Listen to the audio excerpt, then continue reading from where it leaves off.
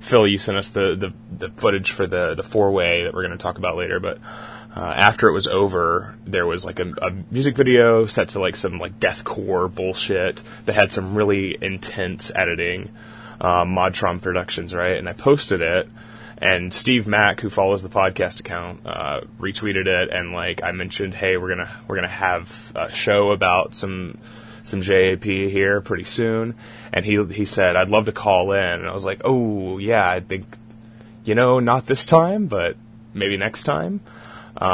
So we've decided. Steve Mack. I mean, we already getting on either of these matches. None of these matches rolled. Like, are we worried that I'm gonna like? I think I've never said a bad word about Steve Mack in my life, and probably never will. So it's not like no. I mean, I think it's scheduling, like Chuck Taylor, scheduling and technology. Yeah, and like that's the thing, right? We haven't done a show with two guests yet, and we don't want our first one to be Phil Schneider and Steve Mack. Welcome to Wrestling is Gross, number 19. 19, yes. Is it 19? That's 19. We're recording 2 this week, and who knows which is going to come out first. My name is Bucky. My name is Siobhan. And we have Steve Mack here. No, wait, we have Phil Schneider here. Say hello, Phil. Hey, how are you guys? Phil Schneider is of Segunda Caída. He's one of the people. Were you one of the creators of Death Valley Driver Video Review? Yeah, well, Dean, I think Dean did like 3 or 4, and then I was the first non-Dean person to do any. Okay. So, I mean, he's technically the creator, but I was the first Death Valley player, I guess. Okay. So you were pre-Ripa then? Yeah, no, the reason I went to college with Phil Ripa.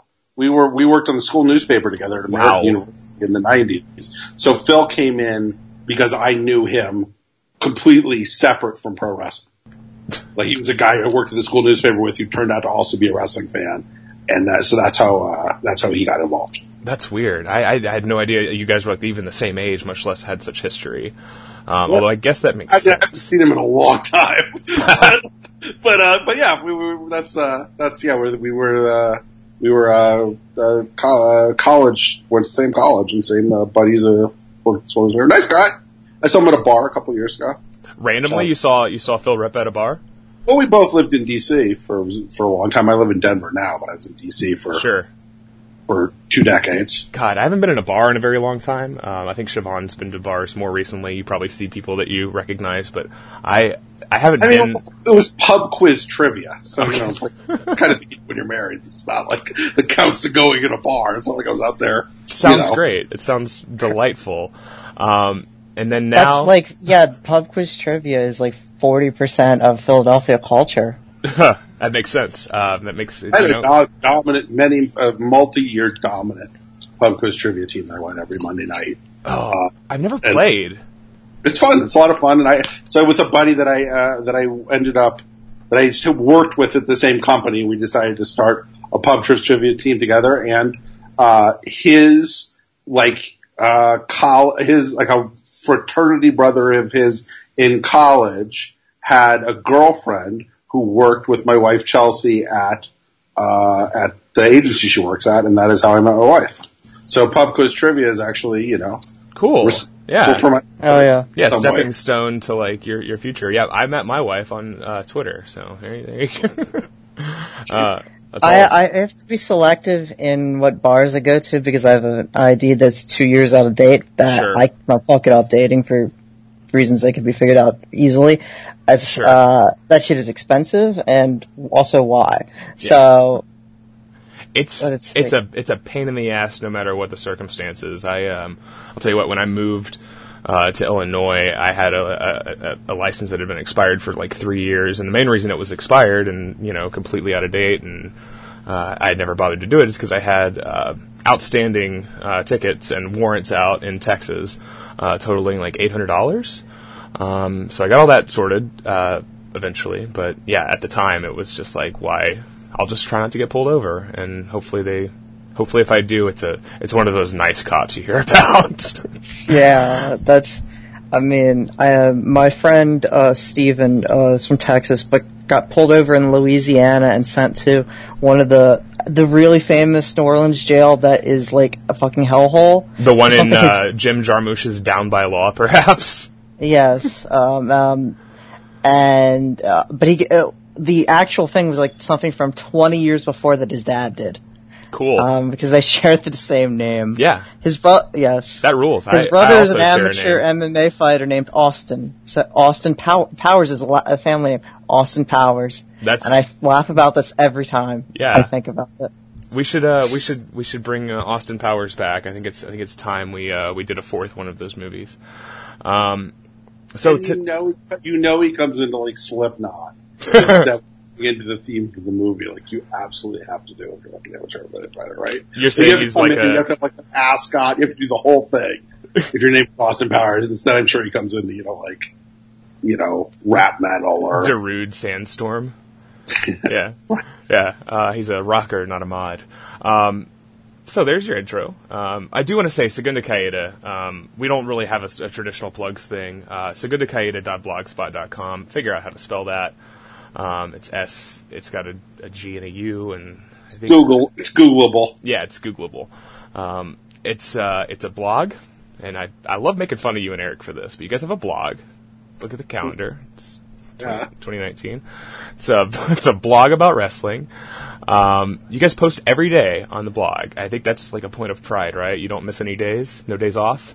2 days. No days off, and we it was one of those things where at one point, I think it's been 3 or 4 years now that we've been doing it every day. Yeah. Maybe more than that. And it was I think I said at the beginning of 1 year, I was hey, we should try to do it, see how long we can do every day.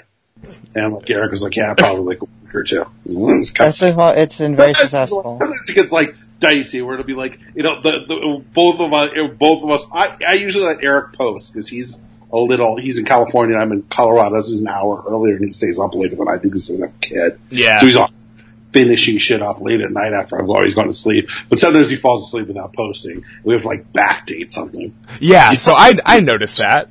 I've got to backdate the post here, so it looks like we posted something on Tuesday, or else we're screwed because now we have the streak we can't break. I have I work overnights, right? So I have a tendency at 3 a.m.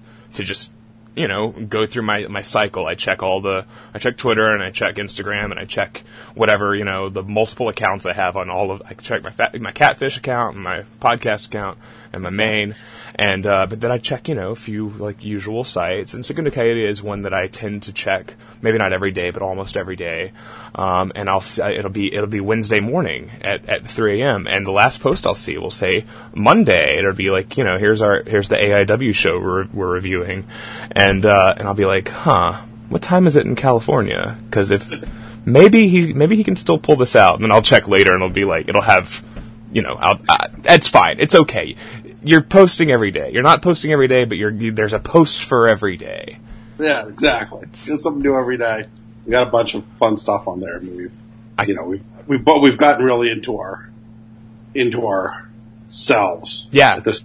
Well, and we're just like Eric's posting. I was like, I've decided to watch 7 Duke the Dumpster Drosy matches. Yeah, these are things you do. You might as well write about them. And then you've had some fun additions lately. We won't go completely into it, but the stuff with J.R. Goldberg, friend of the show, I guess.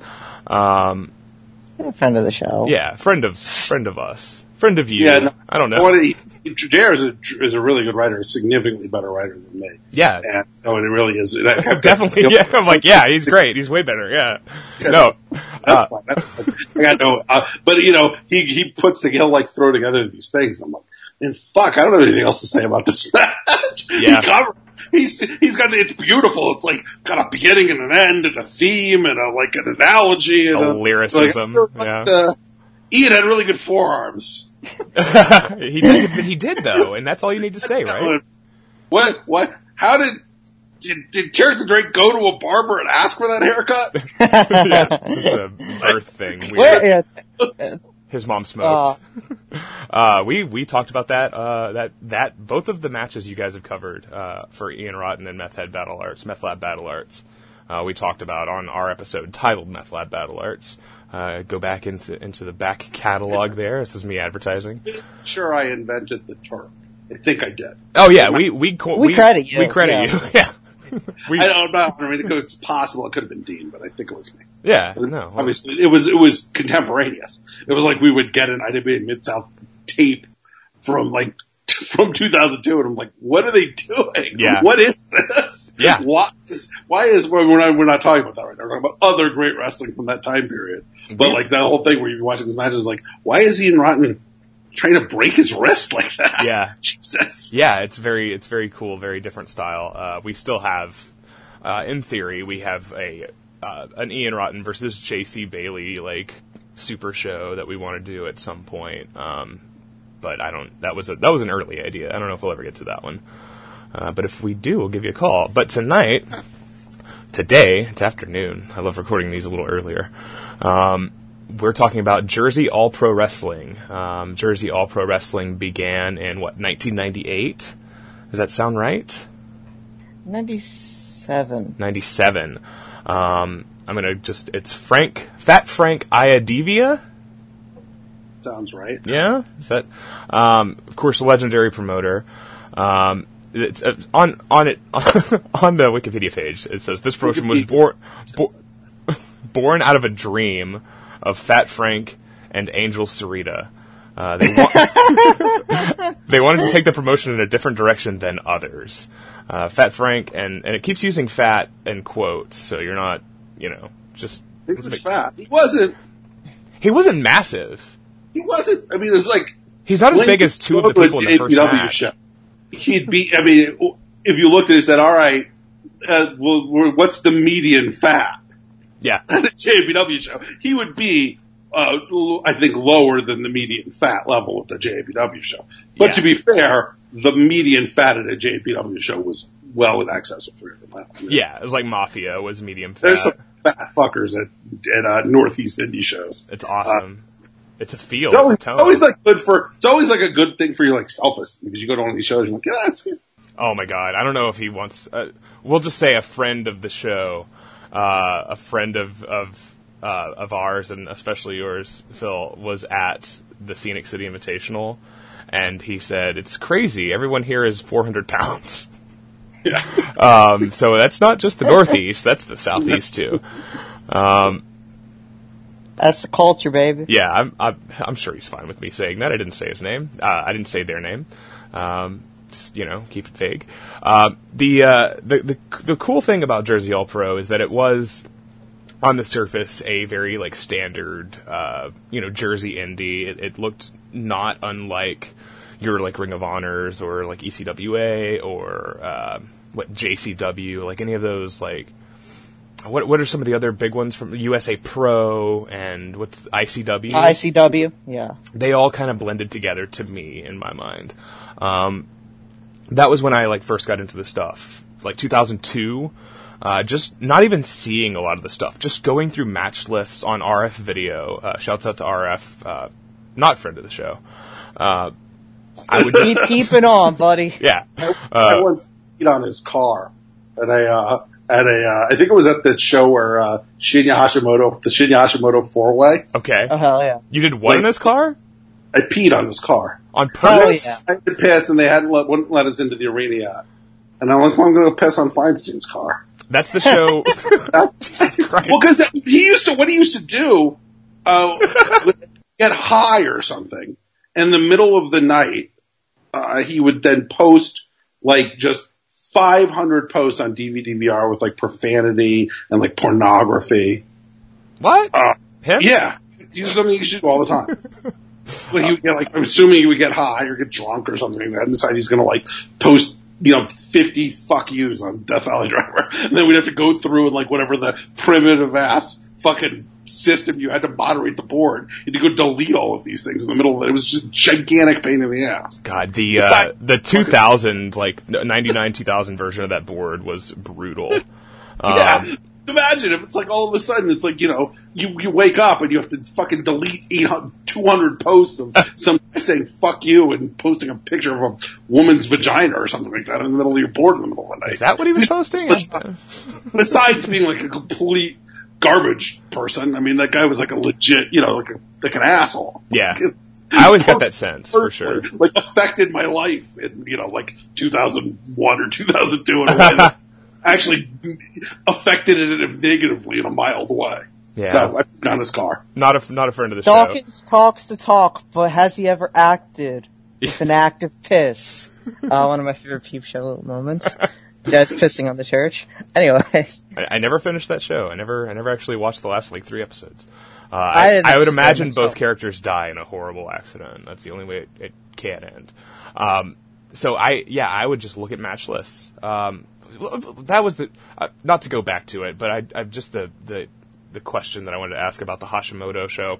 Of course, 2001, maybe 2002, Hashimoto came to the U.S. to defend the NWA title, and worked a 4-way with Steve Corino, Dylan Knight, and somebody, anybody? Gary Steele. Gary Steele. Gary Steele, awesome in early Z1. And it was a 30-minute 4-way Iron Man match that took place in Pottstown, Pennsylvania. Is that correct? Sounds right. Somewhere in Bumblefuck, Pennsylvania. That was in Carino's Fed and Premier Wrestling Federation, which is actually one of the first promotions that I got tapes from. And you and I talked about this when we were on the Evolve podcast with Name Redacted. And we talked about how Rapid Fire Maldonado was okay. He was an okay wrestler. But that was the show where Rockin' Rebel was yelling at yelling at Hashimoto from the audience and saying he was fat. Is that right? Yeah, and kind of heckling Hoshikawa. Kind of be just really being a real disruptive asshole. Right. Yeah. That's a fun story because he killed himself. So that's fun. Anyway. Did he also kill his wife or something like that? Killed his wife and killed himself. The Rockin' Rebel. That guy sucked. he was bad at pretty much everything. Yeah. Because the back of the day at a lot of these shows, they were using either his wrestling license or his ring. Yeah. A lot of the shows, Pennsylvania, right? They don't have the strictest commission, but they have a pretty intense one, don't they? Yeah. So they would use glass panes, but not light tubes. Yeah, what's that about? That's so weird. That's always confusing. Yeah, so early ROH shows, you go to these shows, and because they were using his license, they would have a shitty Rockin' Rebel match that they wouldn't tape at every show. Oh man, I didn't realize that. He'd have a terrible match against Drew Blood for 6 minutes or something like that, and it would be on every ROH show. You're like, Was that in the Murphy Rec days? Yeah, for this Rockin' Rebel match. Yeah, they were never on any of the tapes because they were all, why would you tape them? But weird. You consistently have to watch Rockin' Rebel wrestle almost all the early ROH shows. God, I haven't seen a Rebel match in a long time. I think he would pop up like in like 2004. I can't remember the name. The hotel by the Philly airport. I'm certain he's on that show. Okay. Like, I know. Like if I know they what you're talking like about. if they needed something, then they'd be like, all right, call Rebel. Yeah. And It's this Gabe weird. has 4 friends, as we know. And you know, I guess Rebel was half a friend. Yeah. I would assume Rebel referred to him by anti-Semitic slurs regularly. But you know what, Gabe? He doesn't have enough. He doesn't have enough friends to really that matter. I would imagine Heyman did too, and they're both Jewish, so it doesn't matter. Yeah. Yeah. Well, Heyman is notorious for his ideologies, right? Anyway, wrinkly old balls. Rest in Wrinkly peace, old Rebel. balls. Yeah, rest in peace, Rockin' Rebel. We'll just big shout out to you. We can tie this in a little bit. Rest in peace, Fat Frank. Rest in peace, Fat Frank. Yeah, we'll go ahead and say that. Unironic rest in peace, Fat Frank. Sorry. Rest in peace, Fat Frank. Yeah. I've heard stories that he was like kind of a shitty guy at times, but I think it was mostly just pay and promoter. I hate this guy because he shorted me $20 on my $40 booking fee. September 23rd, 2015, Frank Iadavia died in his sleep. It says they have not promoted an event since February 2018, which would have been their last anniversary show, right? They usually run their anniversary shows in February.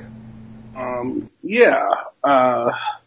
They run it whenever. I think We had the tribute, the like Fat Frank Memorial Show, which was the show that had Rey Mysterio, Ray and Loki. Loki. Yeah, I was at that show. Yeah. I remember that was one of the first times I ever talked to you or Eric. I like asked you on Wrestling KO. I private messaged one of you. I'm not sure if it was you or him. I think it was you. And was just like, hey, how can I see Loki versus Rey Mysterio? And you were just like, here you go. And I was like, oh, this is pretty cool. Nice. I said, it was like handheld of it, I think. Somebody had a handheld. They sent me, and I was like, yeah, this is great. That's awesome. It was really a good way to watch it. It was a really terrible show, though. Like, it was like really, really, really, really long, and nothing else was good. And they had 2 super long, like, emotional, like, 10 bell salute tributes to Fat Frank, which is fine. And, I imagine that I don't want to, like, begrudge the guy's, like, family for being sad about it, but it was like, this didn't need to be 45 minutes long. Sure. Yeah. Really, It's tough. We did 2 of them. How long do you make a thing like that? It's a tough thing to. But I love JPW, and I don't want to feel like that my response to a show about JPW is shitting on the length of the memorial service for their promoter. JPW's great, and like Fat Frank is the guy whose existence left the world a better place. Yeah, his dream, him and Angel. Anyway, JPW always felt like it had a unified sensibility, and other promotions didn't fucking come close to that. The only other promotion from at least 2001 CZW, but that was a completely different thing, really. Obviously, like JPW, just like, here's fat guy tag teams, here's Flippy, but it made sense in a way. It was contextualized. And then like ROH started, and it was just like, I'll figure it out later. Yeah. I don't know. JPW seemed different. Early ROH was 70% of the JPW. Yes. Yeah, of course. For sure. The thing always was that the Meltzer story was always that Feinstein started ROH after he saw the King of the Indies, right? That's like the APW show. Which I always thought, the APW King of the Indies, which I was actually at too. You were at Super 8 too, right? I was at Super 8 for a while. I was at like every. Were you at the best of the Super Junior or the Super J Cup '94? No, I was not at that. But I was at for a while. I had seen like every Loki American Dragon match live. That's awesome. Like one of the people because I happened to be. I was like, I'm from the Bay Area. So does that mean that you were all right? So you saw so many of these matches live. Does that mean you were in attendance for our first match on June 7th, 2002? That was the one that was the same show as the submissions match, right? Yes, it was. Yes. That was the one I missed. Okay, well, you said you weren't here. Because I should have been live for that show, because that's a great show. Yeah. That show kicks ass. Yeah, I looked at the card. The 4 matches that we did tonight, I kind of like thought back on it, but I wasn't live for any of the ones we did tonight. Some of them I hadn't even seen before. I don't think I'd ever seen either the cage match or the 4-way before. Both did not seem familiar to me when I watched them again. So that was. Well, we're going to get to those. Those are sort of our main event stuff. We did decide to split this sort of in half. The first half, we're going to cover these 2 matches that feature Steve Mack, Monster Mack, and that's not on purpose. I didn't even realize that we were doing 2 matches with him in it, but it worked out. This show, APW original. Yes, one of the true like mascots of the promotion, as we'll talk more about later. Monster Mack and Mafia, the Hit Squad, versus the Shaolin Wrecking Crew, which is Magic and Suba. Magic and Suba. Okay, this match is 4 fat guys. This match is on YouTube. I'm going to make sure I link this, and I might see if I can get the other 2 matches that are not on YouTube uploaded, just because I want people to see this stuff. It's great. This match is so fucking good. I remember this is a match I definitely have seen before. Yeah, but it's a match I possibly have not seen in 15 years. Oh, this is very much the kind of shit that you or Dean would have reviewed in a video review, and just Tom, I know, is an enormous Suba guy. So I think Tom, when I mentioned watching this match, I'm pretty sure Tom said that he was there for this one, and he talked about how Suba or Magic or Suba, I'm not sure which. No, I don't think he was, because at that point he wouldn't have gone to a JPW show. Okay. Without. We were going to, there's no way he would have, he didn't have a car. Okay. So we were wow. going to a JPW show. I was driving him to a JPW show. Shots at Tom K. The road reports. Now I understand. He was along for the ride, huh?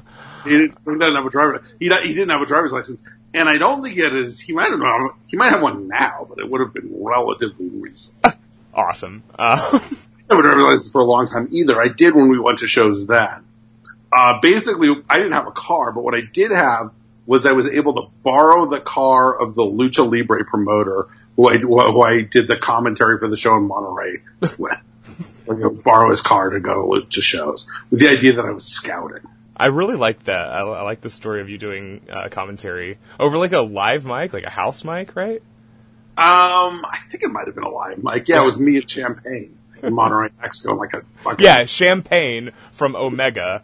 Yeah. He was bring some American guys. And I was like, all right, I'll get Champagne and Venom from Omega, or your American guys you would have brought into the wrestling show in 98 or 99 or whatever it was. Those are the dudes, 98? If you were going to bring over 2 guys from Mexico, from America, indie guys, it was either them or Quackenbush and Reckless Youth. Right. No, for sure. You could have gotten Rapid Fire Maldonado. I could have gotten Rapid Fire Maldonado. Yeah. That guy, I would borrow his car. I would just be like, can I borrow your car this week? And go to a wrestling show. Sure. Man, I don't think I've ever borrowed anybody's car for more than to go around the corner. Different times. I wonder if Devon Storm versus Jody Dare has ever happened. Yeah, I mean, in my mind, it's happening all the time. Yes. So I didn't look up who Magic and Suba were. So I just have written down, who are these guys? Why are they called Shaolin? I expected 2 Asian guys. I thought this was going to... Well, they were... it's just a Wu-Tang thing. They're from Staten Island. Yeah, okay, it's just a Staten Island thing. Matt was a guy who was a trainer. Okay. He was Suba, I think, was a Magic student. This all me remembering stuff from years and years ago. Magic was on a lot of JPW shows. Yeah. That guy was a JPW staple along with, an undercard staple along with, the Sheik and, the Nazi Skinhead Ivan and yeah. Those are names, Skinhead Ivan, he's that's a name I would just see on tape lists, match lists for tapes. I don't think I've ever actually watched him work.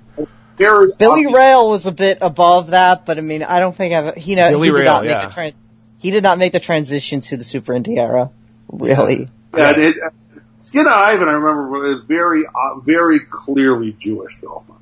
I remember when so it was clearly just a gimmick for Skin Ivan. Yeah, it was a gimmick that was close to his heart, though, right? It was like a shake thing. It was a real, like, he was like a guy who was just working a gimmick. I remember at one point, like after one of his matches live, he goes over and like hugs and kisses this girl. It was, Oh. He was actually just really into Rocksteady and owning a Vespa, Yeah. Yeah, exactly.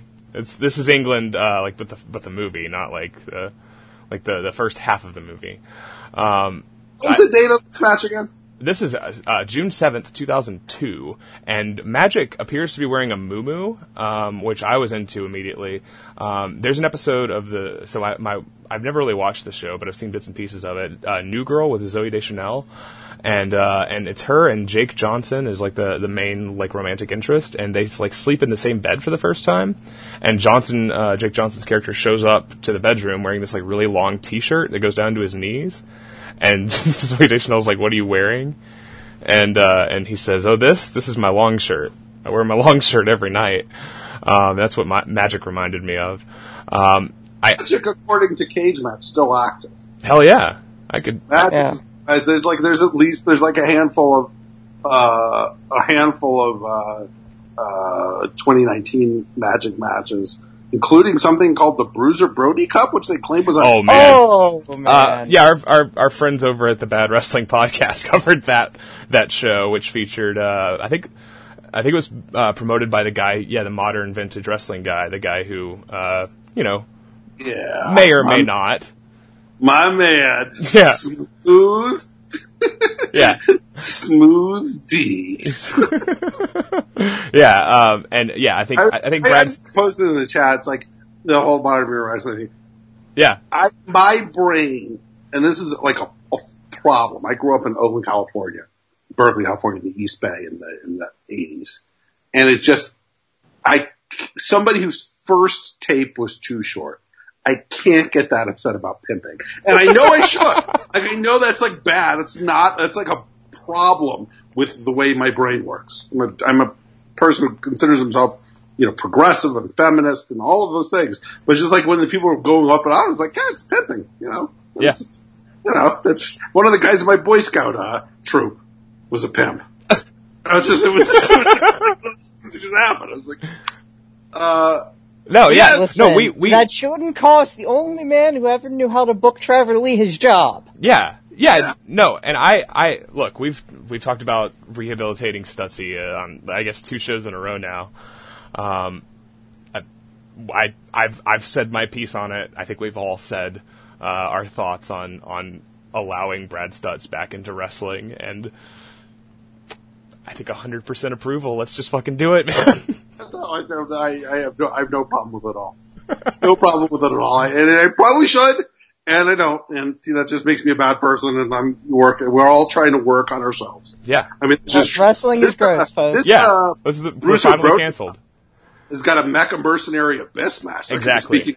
Speaking of, so clearly a modern vintage wrestling guy, but Magic works with our friend Monster Mac. Yeah. As the heavy hitters in 2019. So the heavy hitters 2.0 then.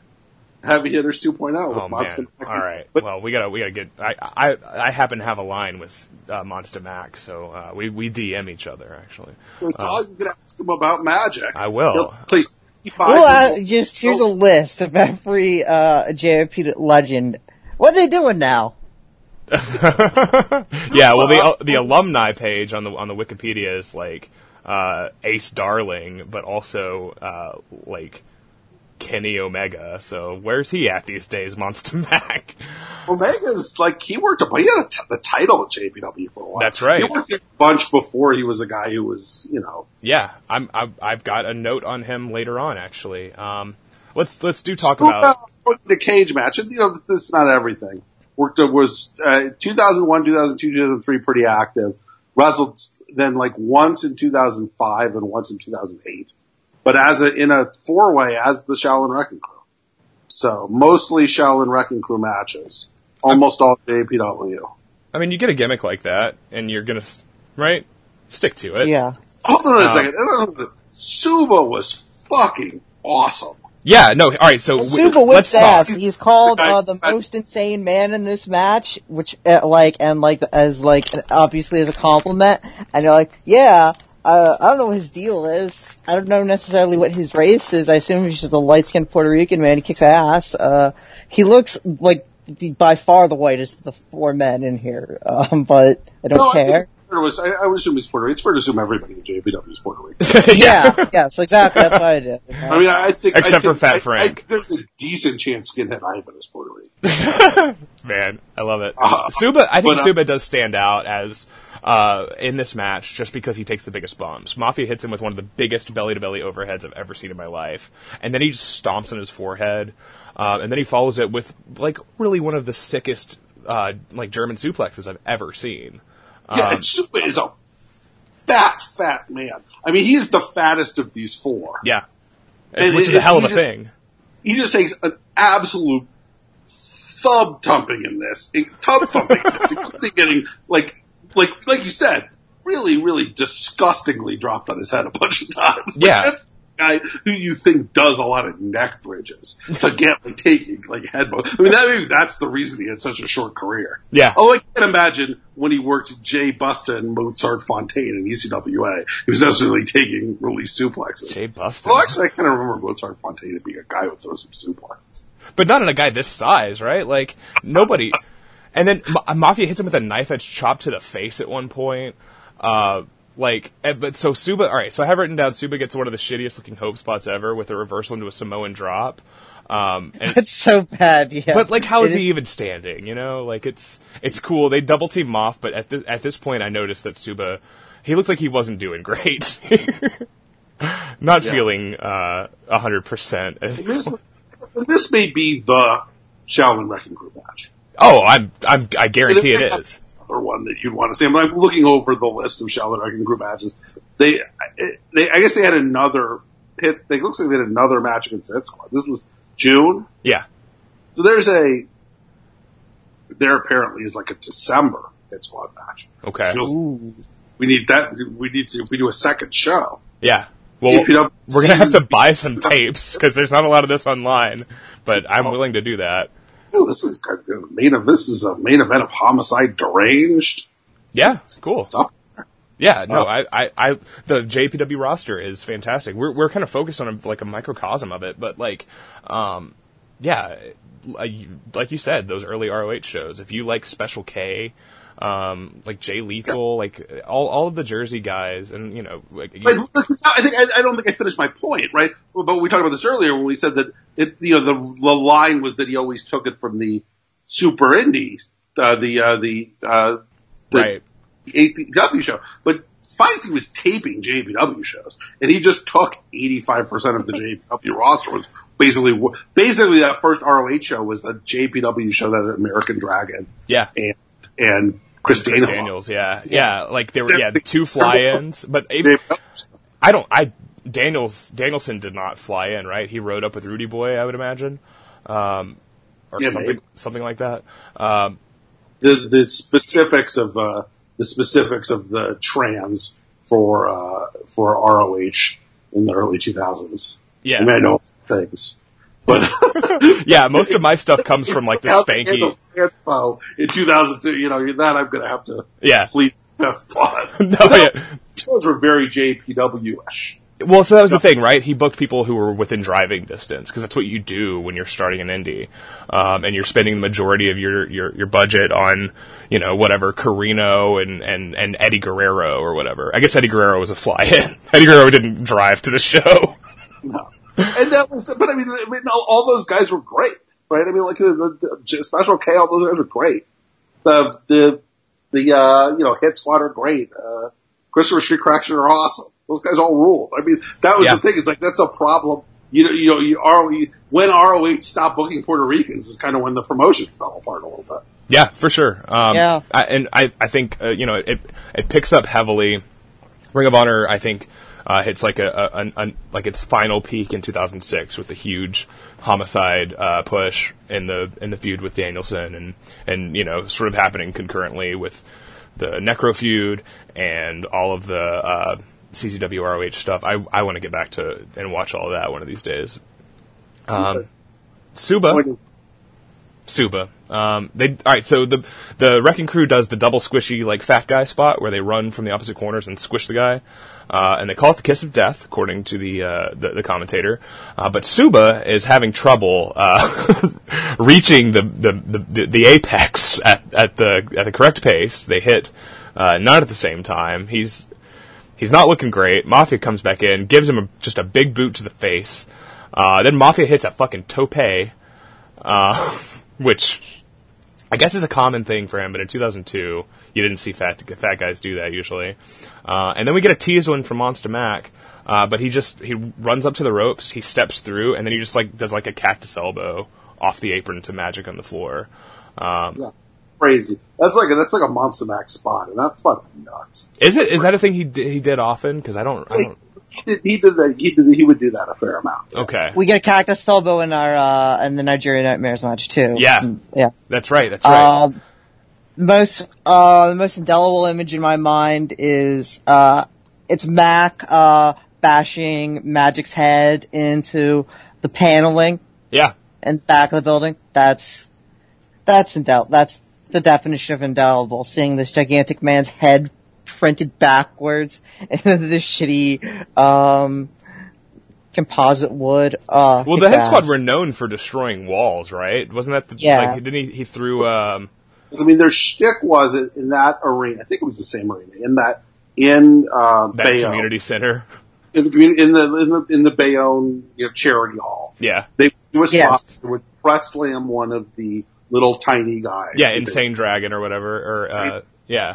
Axe the Exploited Child, yes. or Jake Jobber. They had a lot of little dudes. And they would take one of them and they would press slam him and they would throw him lawn dart style head first into the wall. I'm pretty sure that the Hit Squad wrestled...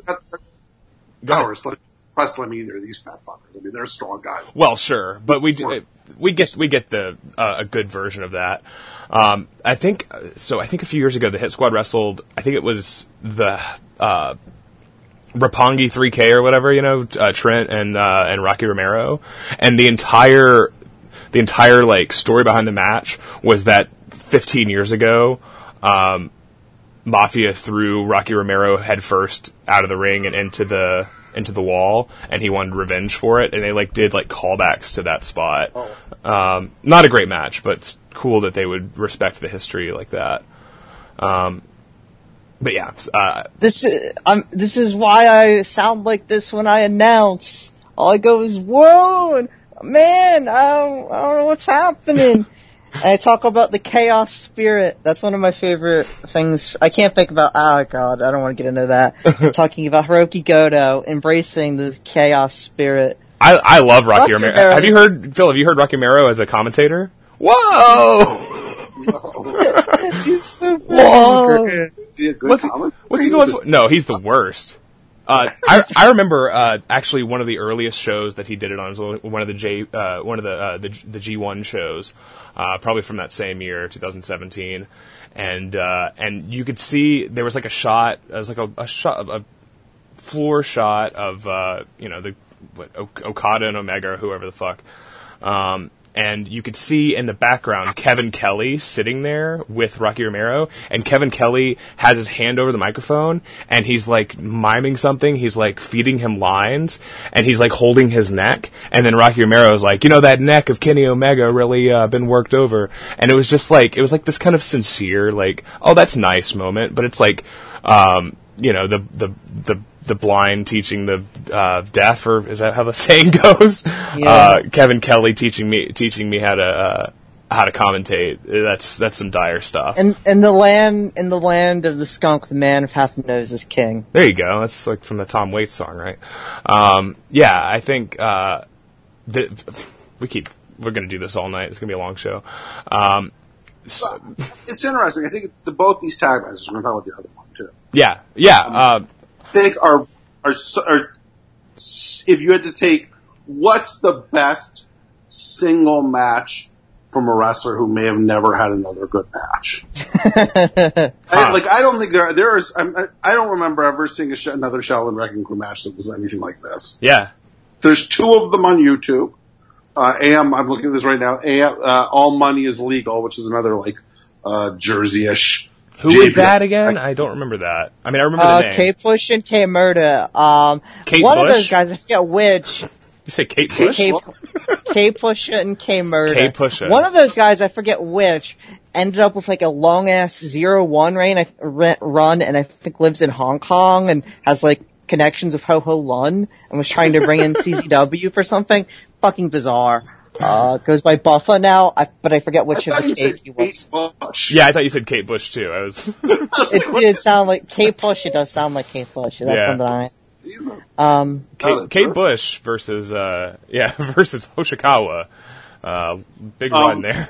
And against somebody called the Rhode Island Elite.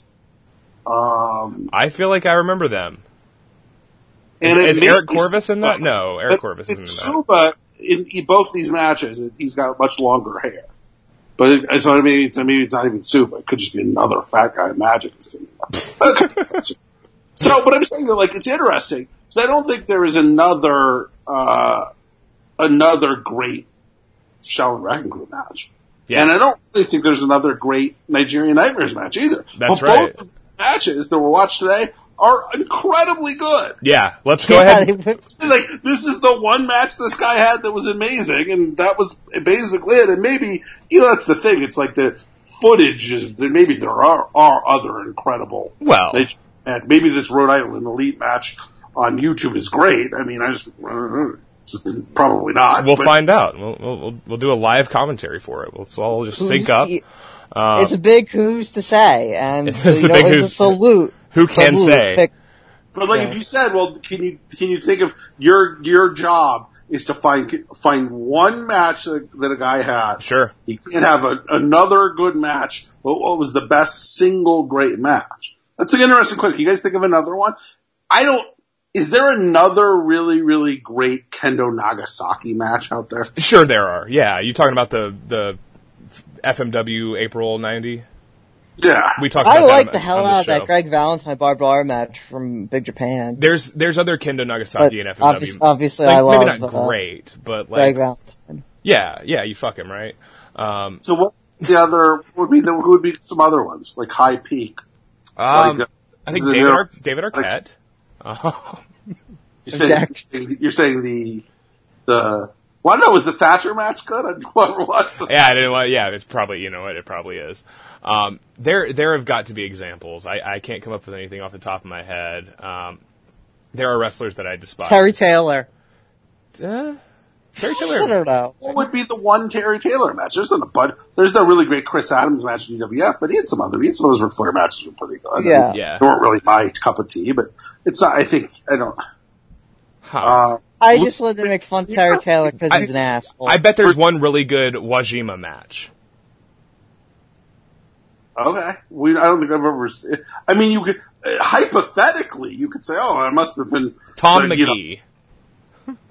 With that Tom McGee, yeah, that match isn't very good. Yeah, I didn't actually watch it. I have no idea. I was excited about it, but for some reason it became a whole internet thing, but I don't know.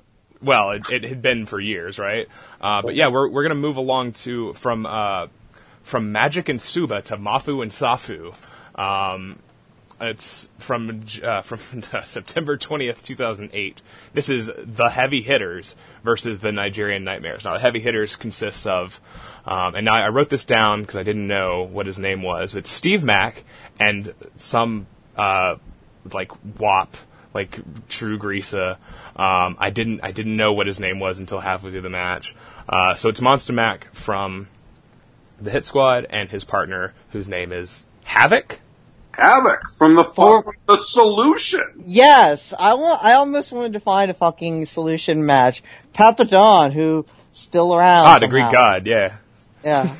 The Solution were a fun tag team. They were they were kind of like your other Crowbars in JPW. So you had so many huge bumping little guys, right? And you would have these tag matches where the Hit Squad were famous for in some ways, like, these are two amazing matches, but like your like optimal Hit Squad match is them against like Insane Dragon and Dixie, where they're just like hurling these guys. That's what I always remembered. I didn't remember them versus the Shaolin Wrecking Crew, the Nigerian Nightmares. When I was a kid, I didn't want to see fat people wrestle each other. I wanted to see fat people wrestle little people. That was like, because I was a child. I was like 14 years old. They kill Suba just as bad as they kill JT Jobber normally, right? If they really fuck Suba up in that match. Yeah, oh yeah. I mean, they don't discriminate on size. But the Solution, which is that name, boy oh boy.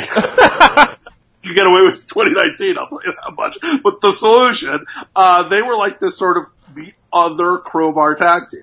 So like they would also like fuck up Elexi's Boy Child and JT Jobber in really violent ways. This is the same era? Like 2002 they were around? Yeah. Havoc has been around for fucking ever, there's man. Some fun, I have vague memories. There's some pretty fun Solution Hit Squad matches where you have like, they build up these two pair of Crowbar tag teams to finally beat on each other. Right. In classic wrestling fashion. Yeah, right? sure.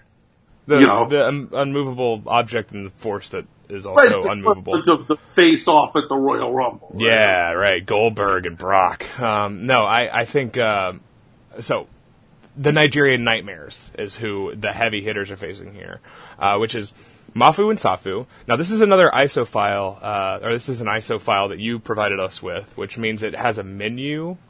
When you load it in, it's like a part of it's like a DVD disc, right? So we get to see a menu showing the other matches on this disc, which Modtron Productions, shout out to Modtron Productions, has split individually, so you can just pick whichever match you want, which is really cool. But also included on this ISO file were a four-way between Dan Mafia, Eddie Kingston, Daddy DeManto, of course, Jersey, and Black Machismo, which is Jay Lethal and his Macho Man gimmick, right? Right. Yeah. That could have been okay. Yeah, sure. I mean, Moff and Eddie, yeah. Tended to overwhelm his proceedings a little bit. Yeah, and then also we got LAX, which I'm not sure who this LAX is. Homicide and Hernandez. Okay, cool. Versus Nunzio and Balls Mahoney, which sounds great. I might just watch this whole disc later, but also the last match on here is Kenny Omega versus Rhino in 2008. For the JPW titles. Yeah. So Kenny Omega, either one of those two guys had long JPW title runs. Imagine that. He gets mentioned again as a motherfucker. I will never watch that match. Oh yeah, no, I'm No. good. I'm out. You know what? If they ran that on TNT like in November of this year, I think yeah, book Rhino. Give Rhino a job. I like Rhino. Is he not still in the WWF? WWE? Oh no, he left. Yeah, he showed up on something. He was in there relatively recently, right? Yeah, him and it was a Slater. There's so many guys under contract. You can tell me that Rhino was the current NXT UK champion. Yeah, he's wrestling Wolfgang. It makes sense, you know. He's got a whole theme going on there. All right, Steve Mack is a good promo. Let's just get down to it. Steve Mack is a good fucking promo. At this point, I'm writing down notes, and I say I have no idea what the other guy's name is, but he says they were cunt hair away from winning the titles. So there's that. Just real WAP energy from Havoc. He is a true greaser. Just a disgusting, the shittiest of shitty, like Italian American, like Jersey boys. 100% Trump voter, right? There's no way. Oh yeah. I mean, he was a Christie voter, at the very least. And I think by the time Trump ran for election, he probably was no longer allowed to vote. They did great promo from them. And then we get a promo from the Nigerian Nightmares, which is mostly just them. It consists of them going hubbity dubbity, hubba dubba dubba, hubba dubba dubba doo. Just a pure, like, intensely offensive, caricature, I guess, I mean, they weren't clicking their tongues, as I guess the only thing they didn't do. But they weren't speaking Nigerian, I can confirm. Thoughts on this promo? See, I don't know what to do with the Nigerian Nightmares. Now, I think you might say they're problematic, but here's the thing of it. It's so pro wrestling. One of them's dead now, so who cares? Yeah. Right, isn't that how we came to this? Phil, didn't you just, like, discover that, like, one of the Nigerian Nightmares died, and you were like, this match is cool, you guys should watch it, and then we were like, hey, Phil, do you want to come on the show and talk about it? Probably something like that. I mean, it sounds right. I think this was on a Schneider comp. I'm Okay. looking at Havoc's cage match. It was, yeah. And it's saying that he wrestled, he hasn't wrestled, 2015, but then he had a match, according to them, he had a match on an Impact TV taping. That didn't happen. Striga doesn't know what he's talking about. No? That's what they're claiming? Like, well, there's something wrong with cage match here, because I doubt that Havoc actually defeated Johnny Bravo on an Impact Wrestling TV taping, like 3 weeks ago. It was the Havoc from NWA Wildside's Usual Suspects. Actually, no, I don't fucking know.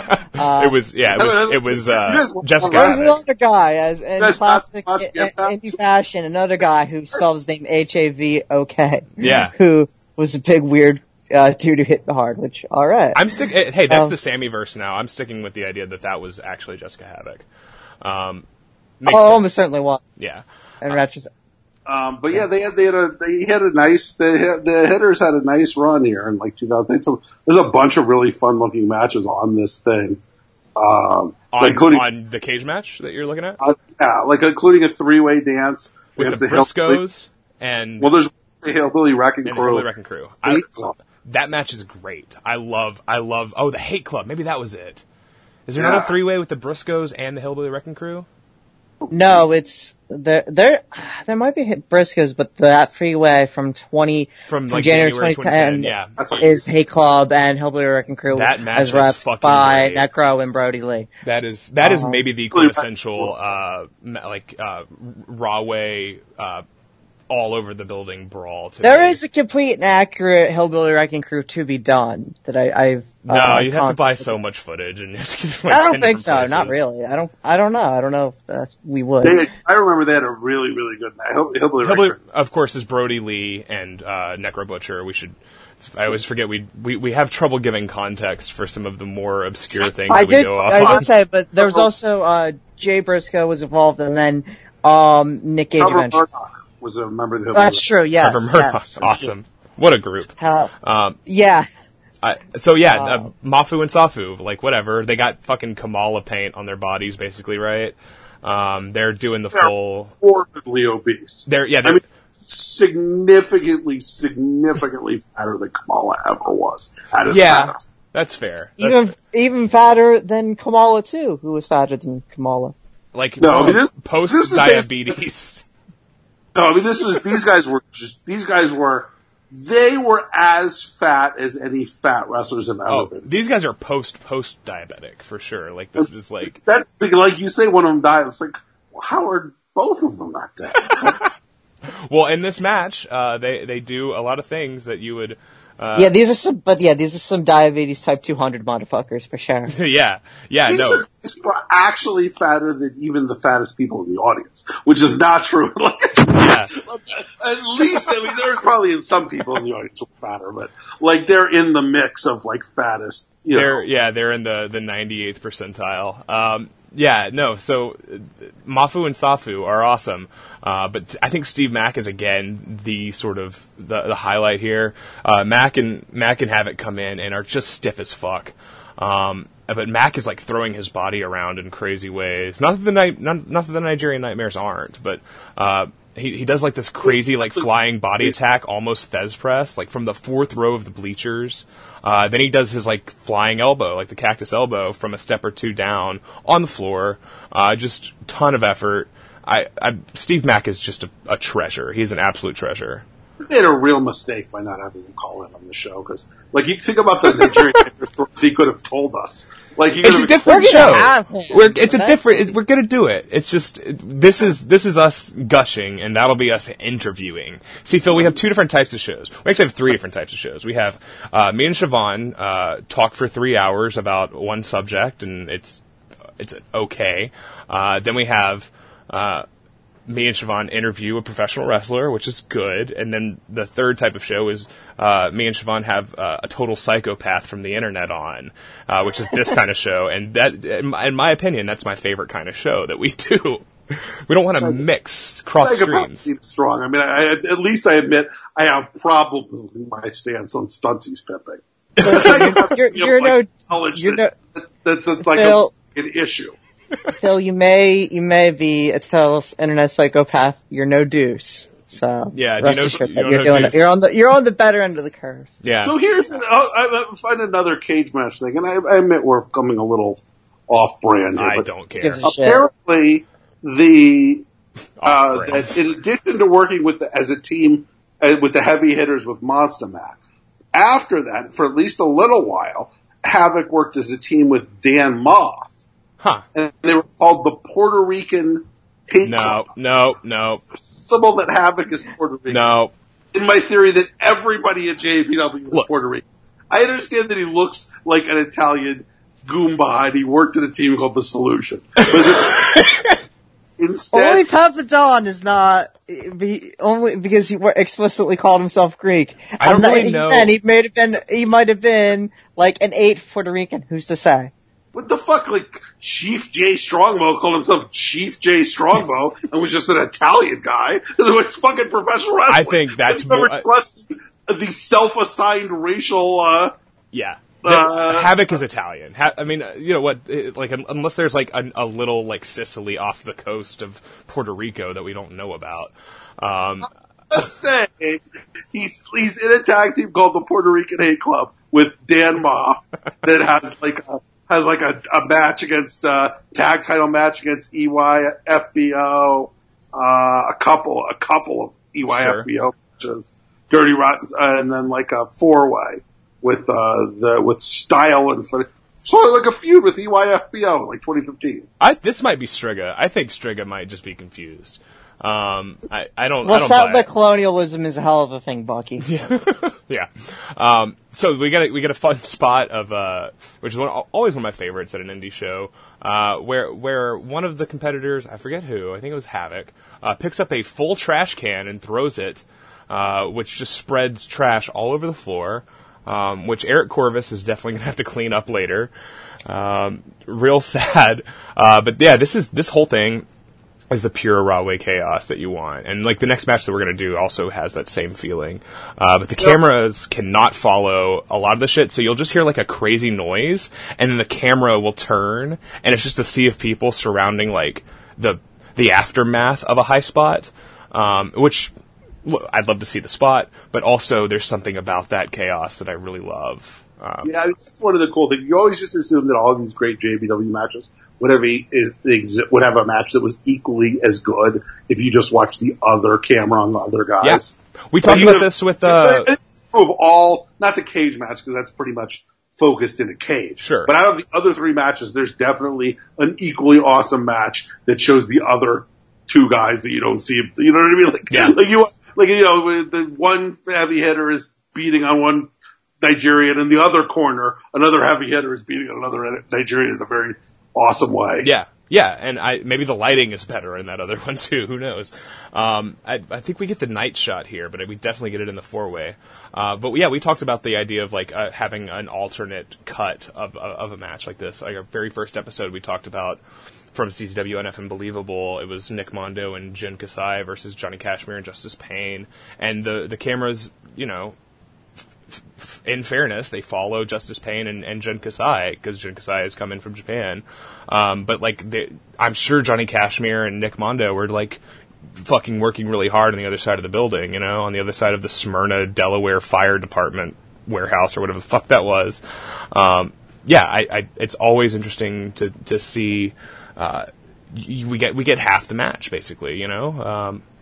In most cases, you're not gonna, unless they do some tricky editing, mess with the timeline, right? But not that they had the cameras here to support that, because I believe Grim Reaper on the commentary says we only have 2 cameras here tonight, so we're gonna try to follow the action as best as we can.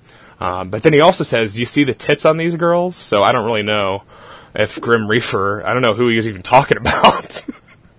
Antisocial and someone else. Oh, Antisocial. Antisocial, for the record. Goals, but also extremely not goals. Well, yeah, but hasn't she's done some lewd stuff on the internet, hasn't she? Yeah, she's done Cotton working at JPW at this point. I'm sorry, who? Roxy Cotton. I don't think that's the other one, because it's Johnny D's group, and there's also a bodyguard who's some... Yeah, the posse that comes out with the heavy hitters is also, some Johnny real D has bada bing shit. Banana with him, which... Okay. Yeah, we got some racism happening here. There's a little bit. There's a little bit of racist shit happening. Not a lot. There's a little. You know, Tony Cannoli. Always gotta have some sugar in the tea. Yeah. Tony Cannoli flattens one of the, I was just giving him names because I didn't know what his name was yet. Havoc flattens one of the Nigerians against the wall with a guardrail. Throws the guardrail. He tries to throw the guardrail at the other Nigerian, but Steve Mack catches it in the face instead. Havoc seems like a guy who would have been real good in FCW if he wasn't like 37 at this time, which he probably was. He's got a real Feach Lamana energy, if we're gonna like name him. Like he's like a Richie Aprile or even like a Ralph Cifaretto. He's like one of those guys. He's not a level-headed gentleman. He will just throw the fucking the guardrail, and wherever it lands is where it lands, and he will not be held accountable for it. He will be driving away in his shiny black Escalade before it hits the ground. Reminded of you calling Tenryu the most Feach Lamana-ass wrestler of all time. Yeah. Great line. The subgenre of comparing wrestlers to Sopranos characters has been done by many, but few as well as me. It would be appropriate if he wasn't Puerto Rican, but he's really Puerto Rican. He's a Puerto Rican hate club. Yeah. So, I don't know enough like Caribbean crime stuff to make a good analogy there. So Mac also takes a fucking whip into the bleachers, which is nuts. And then he goes, but when he does it, he goes like fully horizontal. So he does like a crossbody almost into the bleachers. And so at this point, we're like 15 minutes in, 12 minutes in, and they still haven't hit the ring yet. So the heavy hitters, this was their style. A specific mention of the fact that the ring had been specially reinforced, and yet nobody's in the ring, which is hilarious. Yeah, that was the thing with the Hillbilly Wrecking Crew and the Hate Club 3-way. Also, that for some reason I thought the Briscoes were in.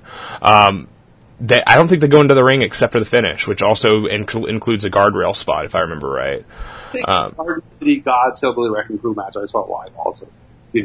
Yeah, I feel like I've either seen that or I've read you review it, so who's to say? Yeah, so Mac at some point gets laid across the knee of one of the Nigerians on the floor, like a backbreaker. Although it's not a backbreaker, he just sort of gets laid across. And then the other one, who is on the other side of the rail, does the slowest rolling, like, slingshot senton ever over the guardrail and just on his face, like squishing him on the floor. It is nasty looking, though. It's not very fast. It's goofy. It's goofy as hell. But like, it's like Eddie Guerrero style slingshot senton, but really slow and really fat, and on the floor, and lands on Mac's face. And then I think he does it again in the ring. I mean, I think they list both guys as 500 pounds, and I don't think Do you they're believe 500, but they're in the fours. What does 500 even look like? I really don't know. It looks like that. Yeah, right? I guess so. Mac, it looks better than that. It looks like Iceberg, which reminded me, we do need to get if somehow we need to get, I guess, Dylan to money mark, Hit Squad, Iceberg and Tank match. Yeah. Which has never happened. You know, as far as I know. I think he was happened. Iceberg. I think he's retired anyway. Yeah, he is. Tank was retired too. Oh God, there's so many Hit Squad matches that didn't happen. It should have, right? Like, yeah. Well, this is just we money market. That's the point. They still work. It's not my damn money. They still team occasionally. They were. I don't know. They definitely did some Beyond. They definitely had at least some matches with Beyond. We got Hate Club versus Hit Squad in 2017. I am certain the Mac has worked this year, but he's been hurt. Mac teamed with KTB on the Homicide Game Changer show. Oh, did he? Yeah. Yeah, that was good, too. Yeah. I think it was maybe that I was reading something from Mania Weekend. Yeah. And he wasn't on that, and then he was obviously... kind of remember that. None of the JPW guys worked in Mania Weekend. Like, Homicide didn't work any shows. Hit Squad didn't work any shows. Why the fuck are you running 500 indie shows in New Jersey and don't have the Hit Squad on them? Because they got all those Australians there, Phil. You got to book Robbie Eagles, whoever the fuck that is. What the fuck, Powerbomb TV? You can't at least. I was disappointed. I was disappointed by that by the way they did that indie wrestling TV family reunion. They didn't even book Makabe, who was like one of Dylan's boys. Like, what are they even doing? There was supposed to be, there's that match from El Duesadero that Corsario Negro Jr. won, and it was supposed to be to get on that show, but then Corsario Negro Jr. blew his knee out on Christmas, so then they didn't bring in Arrow Boy or Damus. Bring in Damus! I didn't know that story. That's, Corsario Negro in Jersey. I went to the family reunion show. Yeah. God damn, Corsario Negro Jr. and Draco versus Hit Squad would be a match. Just, just fat guys versus fat guys. 3 of the 4 shows that ran in that arena on that night. Is Draco the one that wears the prison jumpsuit? You couldn't not book Ethan Page once and book fucking Dan Lyon? No, Ethan Page. Anyone who'd be upset that they didn't see Ethan Page for the 4th time. I'm convinced that Ethan Page has the wrestling license at this point. Like, he's the Rockin' Rebel of our time, for sure. It's like, oh, good, here's another overacting ass MJF promo. Yeah. This is the 4th one I watched tonight. Yeah, those boys really made it. The back row of an arena that's got 150 people in it. Why is everything you're doing aimed at the back row like you're working fucking Madison Square Garden? It doesn't need to be that. He's getting ready for TV. Jesus. So Mac does an actual Tope Suicida here. The Sufa or Mufa? Safu? What the fuck are their names? Mafu barely catches him. And then this is the point in my notes where I realized that his name was Havoc. Havoc does the riskiest fall-away slam I've ever seen, where the Nigerian that he does the fall-away slam to... I'd never watched any solution matches. He didn't know who Havoc was. Yeah, no, I had seen him. I know the heavy hitters. That's the thing. I just didn't remember his name. It's just, I he's got nothing. There's no characteristics to him. I'm sorry? One half of the Puerto Rican hate club puts fucking respect on his name here. I know. I'm sorry. I'll find Havoc. I'll ask for his phone number. I'll ask my dear friend Steve Mack in a DM for Havoc's phone number, and I'll let him know. To ask Steve Mack in a DM whether Havoc is Puerto Rican or not. I will do that. Let's answer this question. I'll DM him right now. I'm going to do that. You guys want to hit on anything here on this before we go to a very brief break and I get some water? Phil, what was the finish to this match? I don't remember. I think it was just one of the Nigerian Nightmares was just like, all right, I'm dead. Let's wrap it up. And that's good enough, isn't it?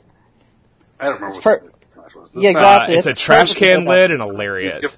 Finish. Yeah. It was one of these 4 fat men has done enough. He's gotten in his cardio for the evening. Like double DQ or something. Are we sure that it even had a finish? No, it definitely it's got a finish. Look, professional podcaster here. I write this shit down. It says, finish comes when Safu, or Mafu, takes a garbage can to the nose and a lariat from Steve Mack. And then also, I have written down that apparently the heavy hitters use the intro of Yoshihiro Takayama's music before it fades into something else. I mean, Steve Mack is clearly a fucking guy who owns almost all of Mike Schneider comps, right? I mean, like, that's what... Yeah. Steve Mack's a guy who's a team player. I mean, that's like an obvious thing. I thought about mentioning your name to him when I said, no, you can't come on because we're going to have Phil Schneider on, but I didn't want to put you on blast like that.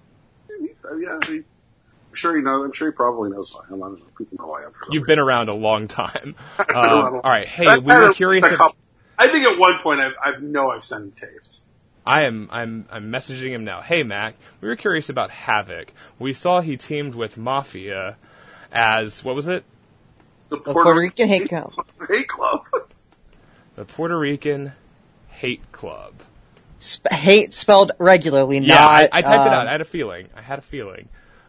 Yeah, Gage doesn't allow that to just go to any random Puerto Rican or Italian man to use.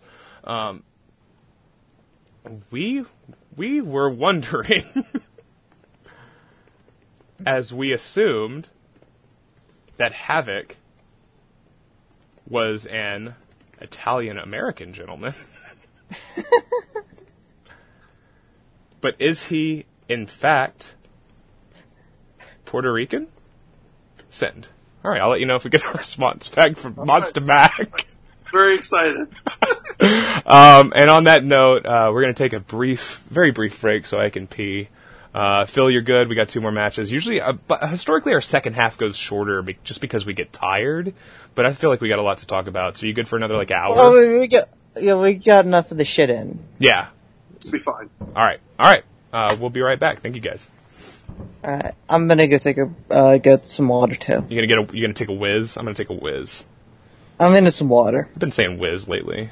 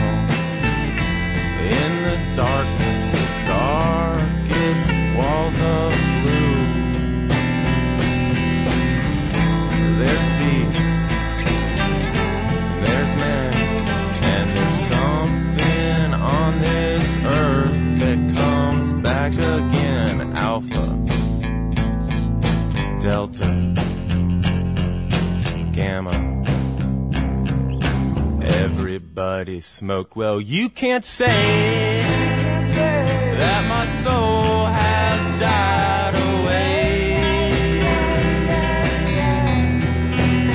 No, you can't say that my soul has died away. Well, there's trouble in the hall, and trouble up the stairs, and trouble in the trouble, that's trouble in the air. Well, please don't say that my soul has died away. Black Jesus doesn't save me, right? Yes. Yeah, What is this? we're talking about Teddy Hart Homicide Group. Okay. Like, Yeah, I didn't watch that entire show. arc. That was the show that had Schlack teaming with somebody named Katrid. Let's actually record. Yeah. No, it stayed recording. So I'll decide the spot to cut in, and we'll just cut right on in. Welcome back to Wrestling is Gross. This is episode 18. Is that right? 19. I don't know. 19. Okay. Makabe was 18. Was I it? thought it was 18. Oh, that's right. Because I started making the notes on this before we did the Makabe episode. Episode 19. Yes. We're back with Phil Schneider. It's like a weird, Hello. act like it's like radio. Hey everybody, we got Phil Schneider still here. He's gonna be with us for about another hour here while we talk about Jersey All Pro Wrestling. Is there any like general stuff you guys want to talk about before we jump into this 4-way? Let's jump into the 4-way, and I'm sure 15 digressions. Sure. I can't think of. God damn it! I was gonna make the name of the announcer. We'll get him to ride the Sibian joke, but I can't think of the name of the announcer, who is not a great announcer, but I don't know. I don't think he's an iconic announcer at all. The Jersey All Pro guy? Yeah, I can't think of his goddamn name. He's definitely no Righteous Jesse. From October 28th, 2006, we have. This is a fucking lineup here. This is a 4-way match for the Jersey All Pro title from, I believe, the 9th anniversary show. We have, God, I don't even know where to start. Homicide versus Teddy Hart versus Loki versus the Necro Butcher. which is... Our first ever match at the Rahway Rec Center on this podcast, which... Is it really? Seems like a long time coming, especially given how many matches you've talked about on a podcast. On another podcast, rest in peace. Yeah, R.I.P. the first one, WDKE. Yeah. The last one was in Jersey City at some charter school, the Golden Doors Charter School. Yeah. Okay, and that Shaolin Wrecking Crew versus the Hit Squad match was at a VFW hall, clearly. Yeah, Charity Hall in Bayonne. Yeah. So this starts out with Teddy Hart cutting a promo on Rhino, which I don't know if you two skipped this. You gotta watch the Teddy promos, always. But I guess Rhino missed this show for some reason, which is why Teddy has been inserted into this match. Teddy talks about how he has confidence and God on his side, of course. He says he's never met Necro before, and then he shoots on Bob Ryder and Jeff Jarrett, saying they don't control him, God controls him. And then he also shouts out all the dead Hart homies as usual, and mentions in 2 weeks it's going to be on MTV, which I guess was what's it called? Wrestle Society X? Wrestling Society X, yeah. Yeah, just incredible Teddy shit. More tangents than this podcast has had, and the promo's longer than this podcast will be probably. Look, Teddy Hart, let's go ahead and just get on top of this. Teddy Hart is a bad person. What can you say? He's a rock star. He is truly a uniquely charismatic individual who is of a different era. The way that he carries himself is a way that no human should ever act, and that works to his. He is good for that. Overall, Phil, thoughts on Teddy Hart, politically or? I don't know. I'm not familiar with him. No, he's a rapist. Okay.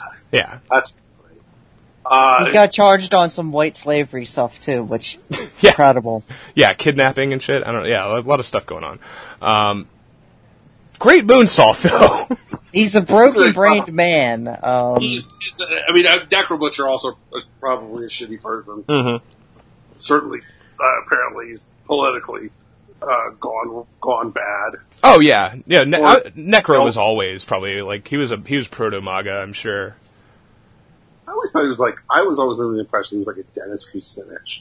Far left. It kind of looks like. I mean, that was why I was really surprised when I heard that, because that was my understanding of his politics. Huh. And that doesn't necessarily preclude one from then becoming a Trump supporter, but I was understanding that he was far left, and that was kind of, in some ways, weirdly the gimmick of the Age of the Fall. Right. I mean, head trauma will do things to an individual. Sure. That too. But that was no. So yeah, no. I'm not familiar with his problems. That's legally, okay. It's not what we're here to talk about. I wanted to say it. He rules as a wrestler, though. I agree. I'm not like one of those, you have to separate the art from the artist people, all the time.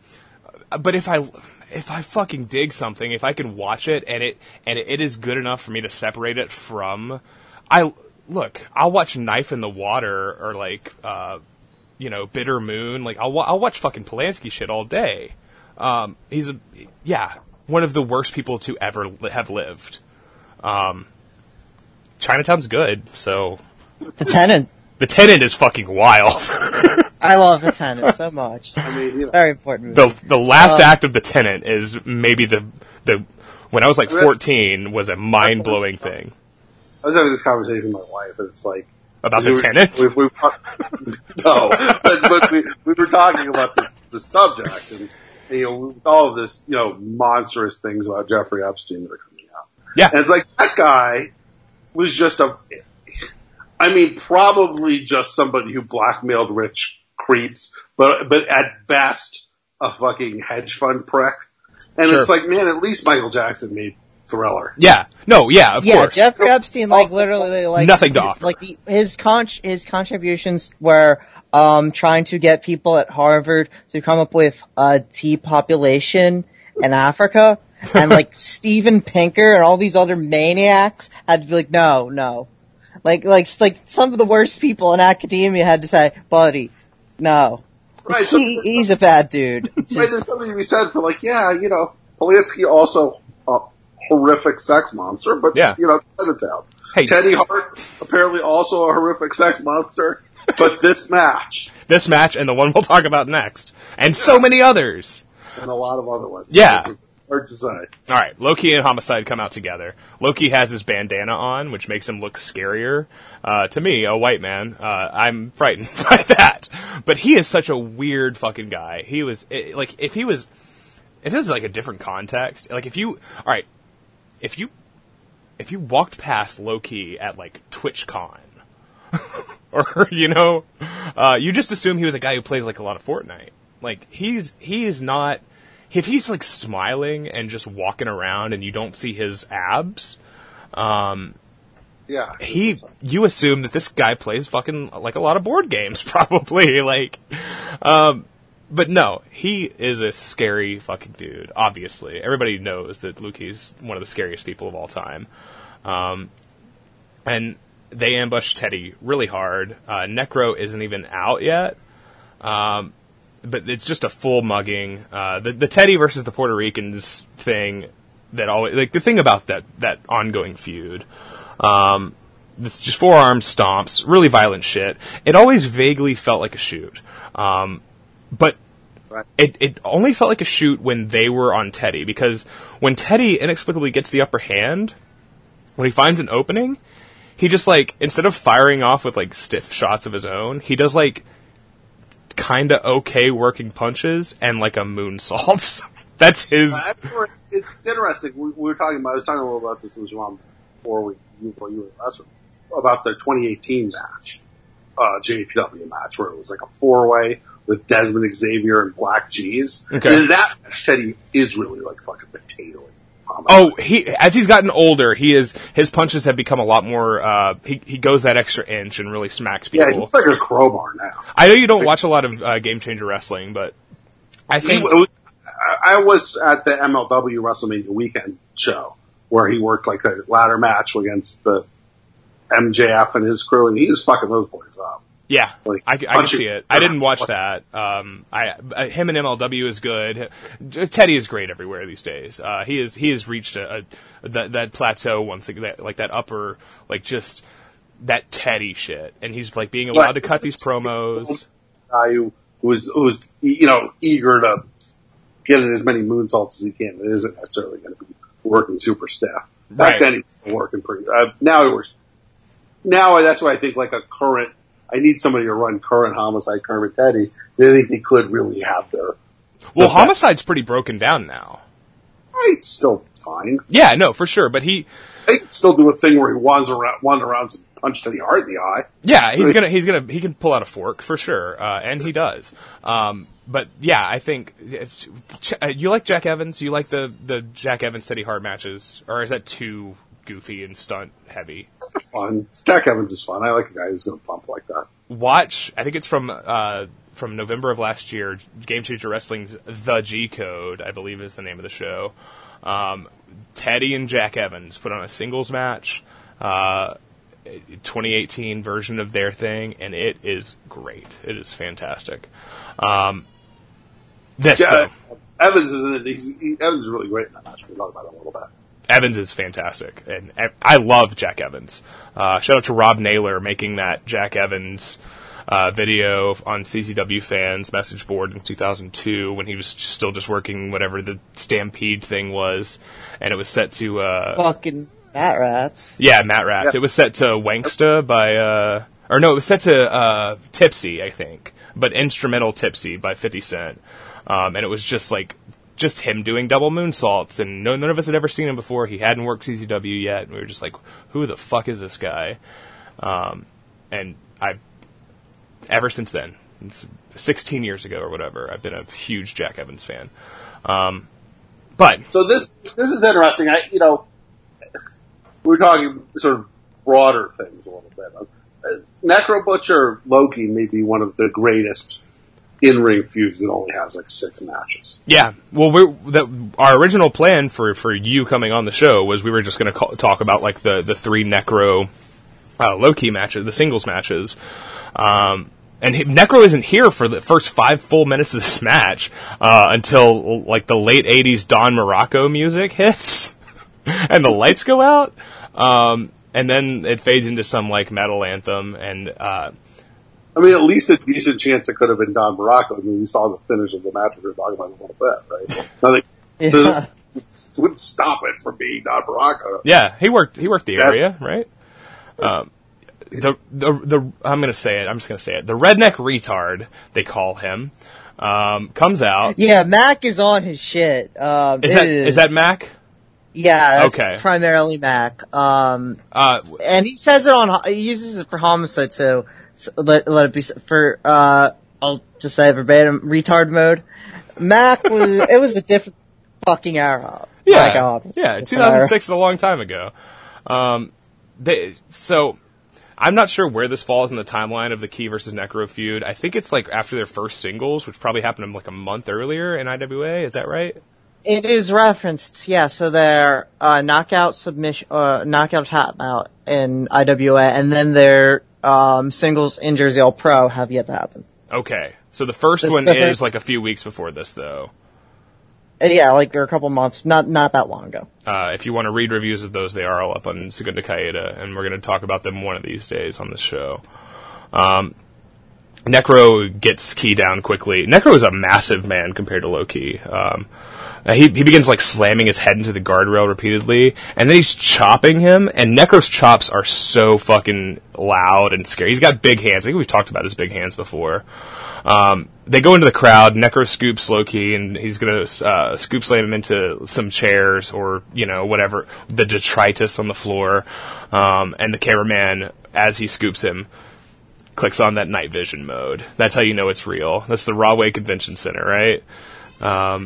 That's how you know it's fucking real. And I apologize for the baby yelling in the background. He wants to come on the show. Modtron Productions. Am I getting that right? Tron. Modtron. Okay. What a company. Just a clarify, look this up. This is in between the 2 IWA Mid-South. Okay. So we had that. Okay. That sounds about right. All in the 2006 one in April, and then this was April. Okay. April 2006 was the first one, and then there was the one this match is in October, and then the tap out knockout matches in December. Okay. I think you sent us the knockout tap out match. I haven't watched it though. So good. Yeah, we're gonna get to it one of these days for sure. These guys are such. There's 8 matches when they were both in, according to the Cage match. I'm sure that there's not any other ones. And, some of these were like, I don't think I've ever seen the no disqualification Kingston Low Key, Danny DeMonto, Necro Butcher Cat. Man, yeah, I tried to watch that and then I'm like, is that out there somewhere? Oh, it's there. Yeah, it's available. Yeah, there's an entire B-sides episode to do of it too, of, the IWA East Coast match for 2011, the fucking, Rottweilers, Tough Crazy Bastards match, and then the 4-way from PWG with them, Hero and Kingston. Oh, no. But, we don't need to ever do the Danny DeManto match, sadly. I love that 4-way match, and that's a match people, I guess, were down on at the time. That match was great. Yeah, you wrote that up pretty recently, I feel like. I didn't even know that match happened. I don't know much about that era of PWG. That, start trying to, legit kill each other, and they never came back. That's good. That's what we like. So yeah, this is the Not enough cardio was displayed. Yeah. Meltzer had his laptop in the front row, and he was typing on it, but he was just looking at porn. I think that really was the criticism. It was kind of like that. It was just because it was a little slow. It was a little slow because these guys were murdering each other. Oh yeah, you're not allowed to do a match in the what's that place called? The American Legion Post in Pasadena. Reseda. You're not allowed to work any sort of pace besides go there. They'll butcher you. Eddie Kingston, if Eddie Kingston gets kicked in the eye by Loki, he's going to sell it because he's a good wrestler. Yeah. So it's like, it's a little slower than... How dare you sell? But this, alright, so this four-way is sort of like it's like the perfect convergence of two of the best feuds of the era, right? And so Homicide and Teddy, Loki and Necro, but also like Key would beat the shit out of Teddy all the time, right? And Homicide Necro at the same time actually in Ring of Honor was like one of the main facets to the CZW Ring of Honor feud, right? Didn't they have like a no rope barbed wire match around this time? I don't think so. No. Oh, that was B.J. Whitmer had that with Necro. Yeah, but they did have their famous all over the Ring building of Homicide match was at Rahway as well. Okay, yeah. So this 1,000 fucking chairs in the ring, right. Classic match. This building has seen a lot of Necro Butcher blood, considering he probably didn't work there that many times. That was May. Okay. God, I gotta just watch all the 2006 Ring of Honor CZW feud stuff. And this was that was a couple months before. Yeah, this is October. These are the two. This was 2006 at its best. Yeah. This is your greatest hits. This is everything you could want, sort of packed into one match. This match almost feels like a tag at times because the lines are drawn. Key and Homicide are definitely not going to fuck with each other. Teddy and Necro are just, the what is it? The friend of my enemy is my friend. I don't think that's how you say that, but the enemy of my enemy is my friend. The enemy of my enemy is my enemy is my friend. Okay. Homicide takes a suplex on the bleachers, and the crowd begins chanting CZW, then other people start yelling "sucks" in like the CZW sucks, and then there's a JAP chant. Very confused, conflicted crowd here.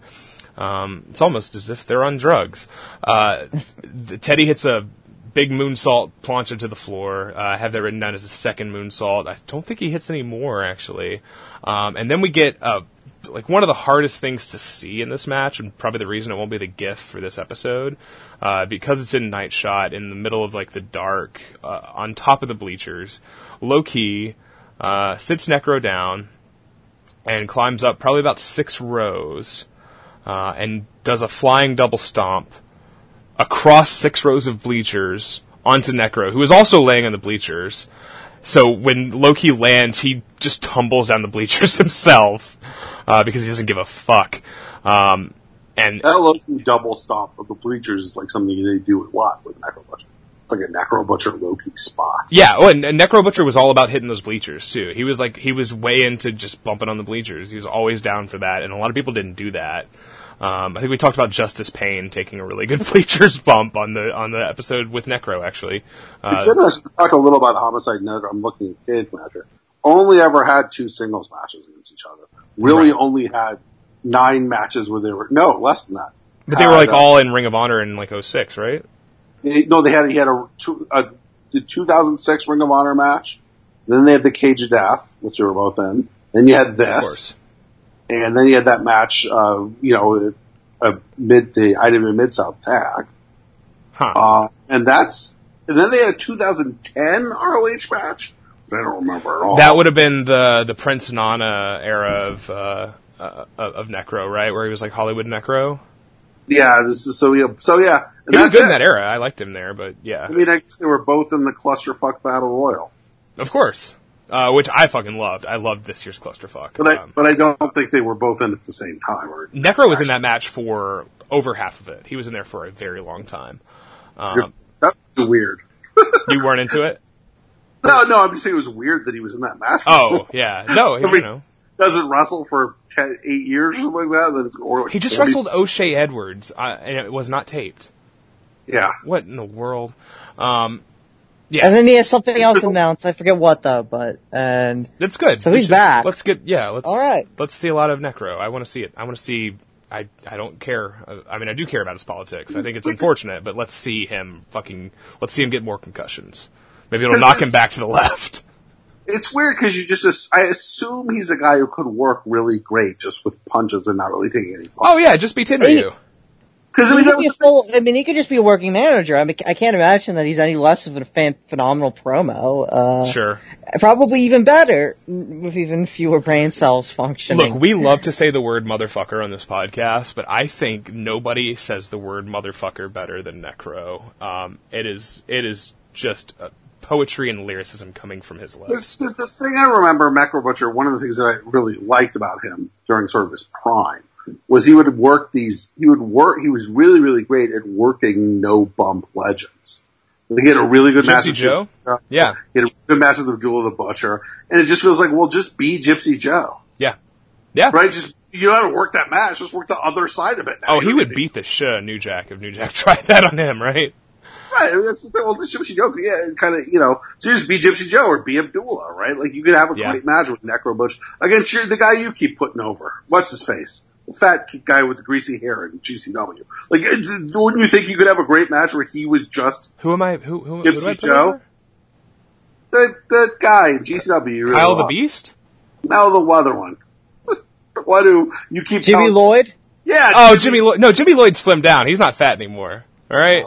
My man's 240 at best. He's hero sized now. Yeah. He fucking wrestles like athletic hero. It's weird. Jimmy Lloyd is like the the bad stuff. He does the athletic spots. It's fucking bizarre. God, all right. So the next time you come on this show, Phil, we're just gonna watch Jimmy Lloyd matches, and we're gonna convert you. Okay, that's the plan. So, like that guy, don't you think if Necro was just Gypsy Joe against That'd be a phenomenal match. But that's the thing is he would want to take like a Canadian destroyer. Like he would insist. I don't think he could ever get out of the mode of, Bubba just hit me with the fucking, pile driver on the fucking apron. I don't care. I'm 70. You take bumps against O'Shea Edwards? Who knows? Yeah. Yeah. So did that even happen? Yeah. Shoot wrestling. What? Come on, Real Shoot Wrestling. Yeah, Real Shoot Wrestling. Shouts out. Shouts out to Denim. The main event of that Real Shoots Wrestling match was a Barrington Hughes singles. Hell yeah. Barrington Hughes versus Barrington Necro. Hughes versus Necro. Yeah. That would be good too. The Beast Man. Well, that might not be good because then who takes the bumps in that match, right? That's the thing. Nobody actually has to take any bumps if you pull out a fork. The commentator says the plan of attack is to get rid of the Butcher and kill Teddy Hart. I guess Steve Mack said that. Homicide gets the fork and begins stabbing Teddy. We get a brief cut to Necro catching a boot. Loki apparently has a fork in his boot too, which is a fucking stark, terrifying image of Loki reaching in his boot and pulling out a fork. He begins stabbing Teddy. I was gonna make another fucking second Austin Powers episode on one reference. It is a shark with a laser on it. Yeah. yeah. He's got a real, like worst case scenario. It's like a nuke with a little nuke attached to the top of it. Hobo with a shotgun. Yeah. R.I.P. Rutger Hauer. We get Tears in the Rain, baby. Yeah, fuck. I've seen C-beams glitter off the Rahway Convention Center. Yeah, I'll work on that. We get a hilarious aside of Necro from the crowd, like up on the other side of the guardrail, trying to throw chairs in the ring, but he tries like 3, and they just keep bouncing off the outside of the ropes and flying back at him. And then we get the dueling chairs from Necro and Homicide, a spot that usually sucks, where they swing the chairs and like they clack the chairs together, and then one guy's like, "Oh, my hand!" But it's intense and unbelievably scary. That spot is terrible. I hate that. It's like one of my least favorite spots in all of like hardcore wrestling. Is that let's hit our chairs against each other, and then one of us will drop it because it made our hands shaky. No, I imagine if you swung a chair really hard at another chair, it would hurt your fucking hand. Oh, no doubt. To me. No doubt. But it's overused because of that. It's like, unless you are two maniacs like Homicide and Necro, then it's like, you don't give a fuck of murderous intent in their eyes at all times. Yeah. It feels like some Ciampa Gargano stuff. Yeah. Sure. I'm not saying it's great, but I don't think it's not implausible. Yeah, Ciampa and Gargano doing this with like a crutch and a knee brace. and then Gargano, it hurts his hands, and then he looks at his hands. Right? That's very stink. Looking at his hands. Why are my hands so... Why are my hands so shaky? For doing the Kaida list, I'm blaming Eric. Yeah. Okay, one of the commentators, and I keep saying, because I didn't know it was Mac. I'm just going to say, Mac says Necro doesn't have any internal organs, which is interesting. Then Homicide throws in some tacks, and we get the barefoot thumbtack spot. Necro comes back by throwing tacks into Homicide's eyes, and they fly into the crowd as well. And then he does a fucking O'Connor roll into the tacks, and then a backslide. Which Keith takes, doesn't he?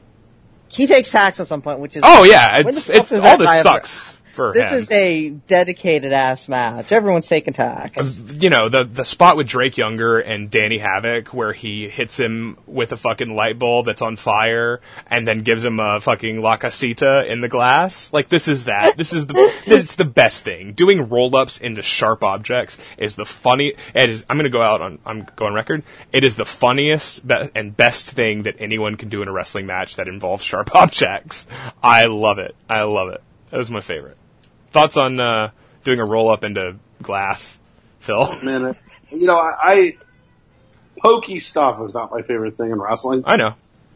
But this is, you know, that is great. I can't deny that. Yeah, it's great. It's fantastic. I'm just going to show you the GIF of Danny Havoc getting hit in the head with the flaming bundle of light tubes, and then Drake Younger does a really like pretty fast and clean. Like, it's not Negro Casas, but it's like it's a pretty good La Casita for like a hot near fall. You calling him Drake, because I can just visualize just Drake doing that. Yeah. It's he Drake does La Casita in his guts. Okay, sure. Yeah. It's like it's a very Drake thing to be like. Well, it was weird when Drake decided to work a whole deathmatch tournament in his like kind of off-white turtleneck sweater, right? It was very strange. I mean, like, if Drake got really into professional wrestling, he would be a guy who would get really into deathmatch wrestling to prove how like tough he was. Yeah. He would also be a guy who would get. That is the alternate name for the Naptown Dragons, Aubrey and the Free Amigos. K. Pusha says you are hiding a child. So this match is incredible. I fucking love this. We get the classic backbreaker on the spines of the chairs. We put the backs of the chairs back to back. Necro decided to start setting up chairs in conventional ways, and it changed the way prop wrestling was designed. Like, it was. It also led to like longer stretches of construction, which I know you hate, Phil. I know you just mentioned that in your write-up for Matthew Justice and Joshua Bishop from Absolution, that it couldn't. I agree, it didn't hit the highs of their May match, but just the construction element, the fact that they spend all this time setting up doors and tables, it does slow things down. But that's why you do these things in 4 ways, right? Because if you have Necro setting up an elaborate chair table, and then Teddy Hart is getting stabbed with a fork next to it, you've got something to watch at least. With that match, you also have Wes Bentley and Fonzie. I'm talking about the AEW match. Yeah. Who are there to do that, so that theoretically you shouldn't have it be slowed down that much by having you've got seconds. Those guys should be doing that while you're doing other things, and that isn't really what happened. It's still really a match. I don't want to. I loved it. Make 2019 list, but just not as high as their other one that didn't have all that stuff. Yeah, they didn't fly off the balcony either. Although Wes, props to Maserati Wes for falling off the balcony. Siobhan, have you watched that yet? I haven't watched it yet. Oh, well, spoilers. It's not as good, but it's still really good.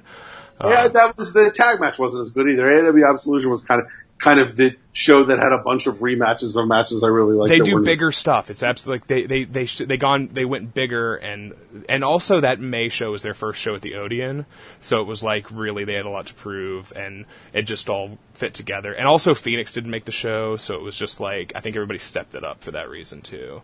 AIW still we talk about it on every show. I love AEW. We're reviewing an AEW show every week. So. Yeah, you should. There's lots of them on Powerbomb. There's, I think, a couple from this year, too, to check out if you have a blank spot in that. So I went and got some smoked Gouda and some Gabagool to honor New Jersey at some point in this.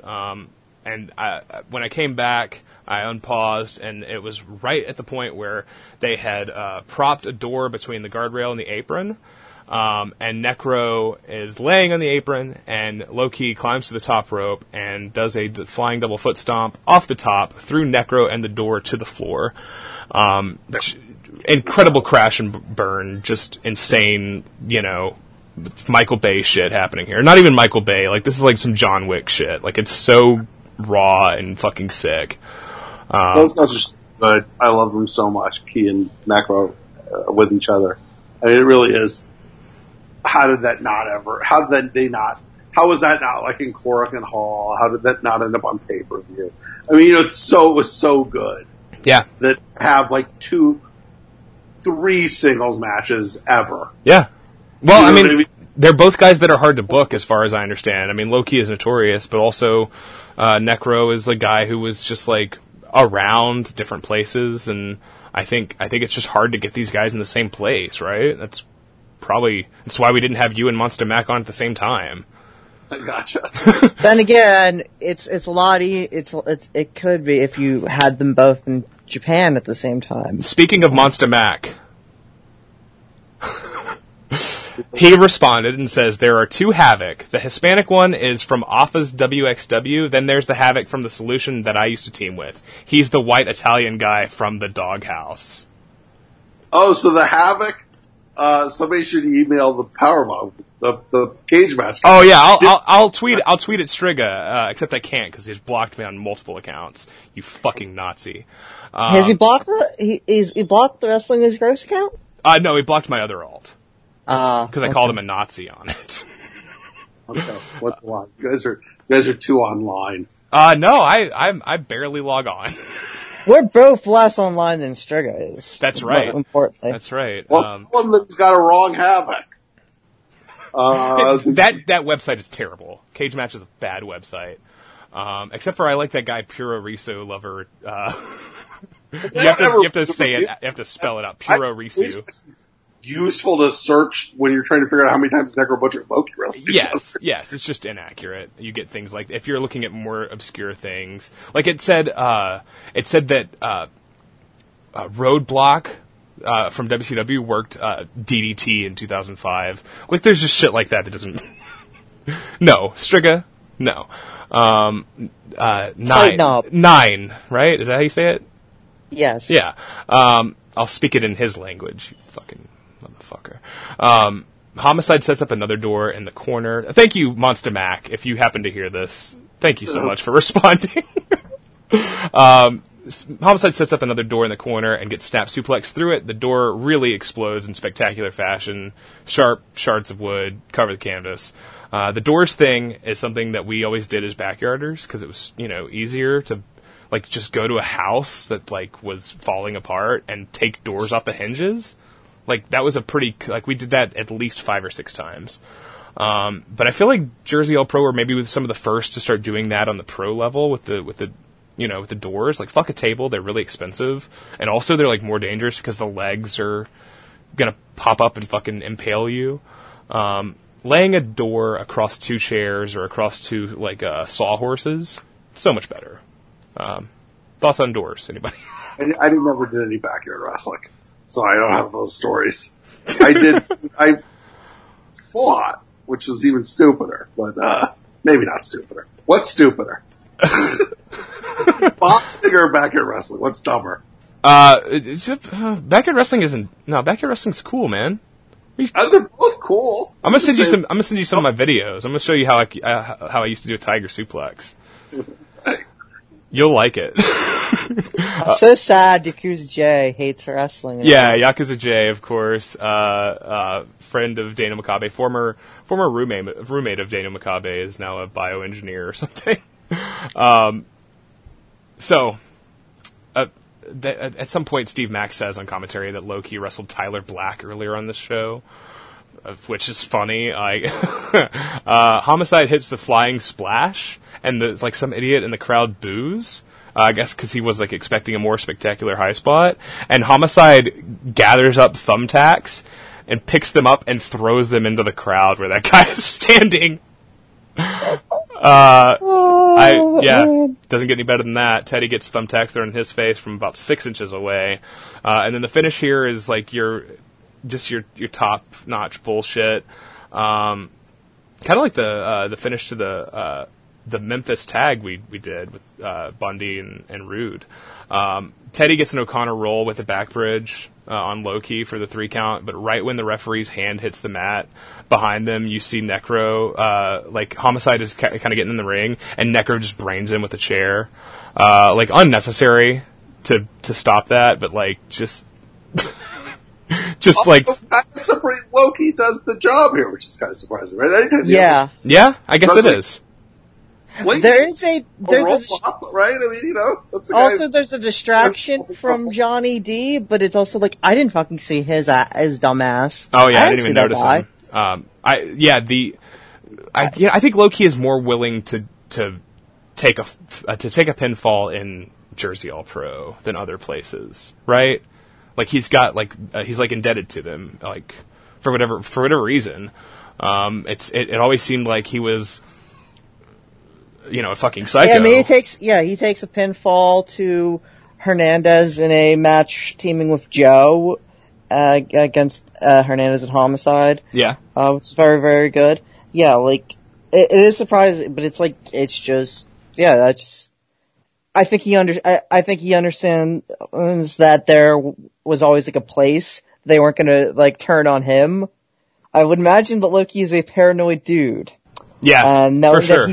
that they were not going to turn on him meant that he was willing to play ball more, which, I believe maybe that's a lesson for fucking promoters. He felt comfortable there. I think that's a big part of it. After the match, Teddy Hart stands on the corner and confetti falls from the ceiling.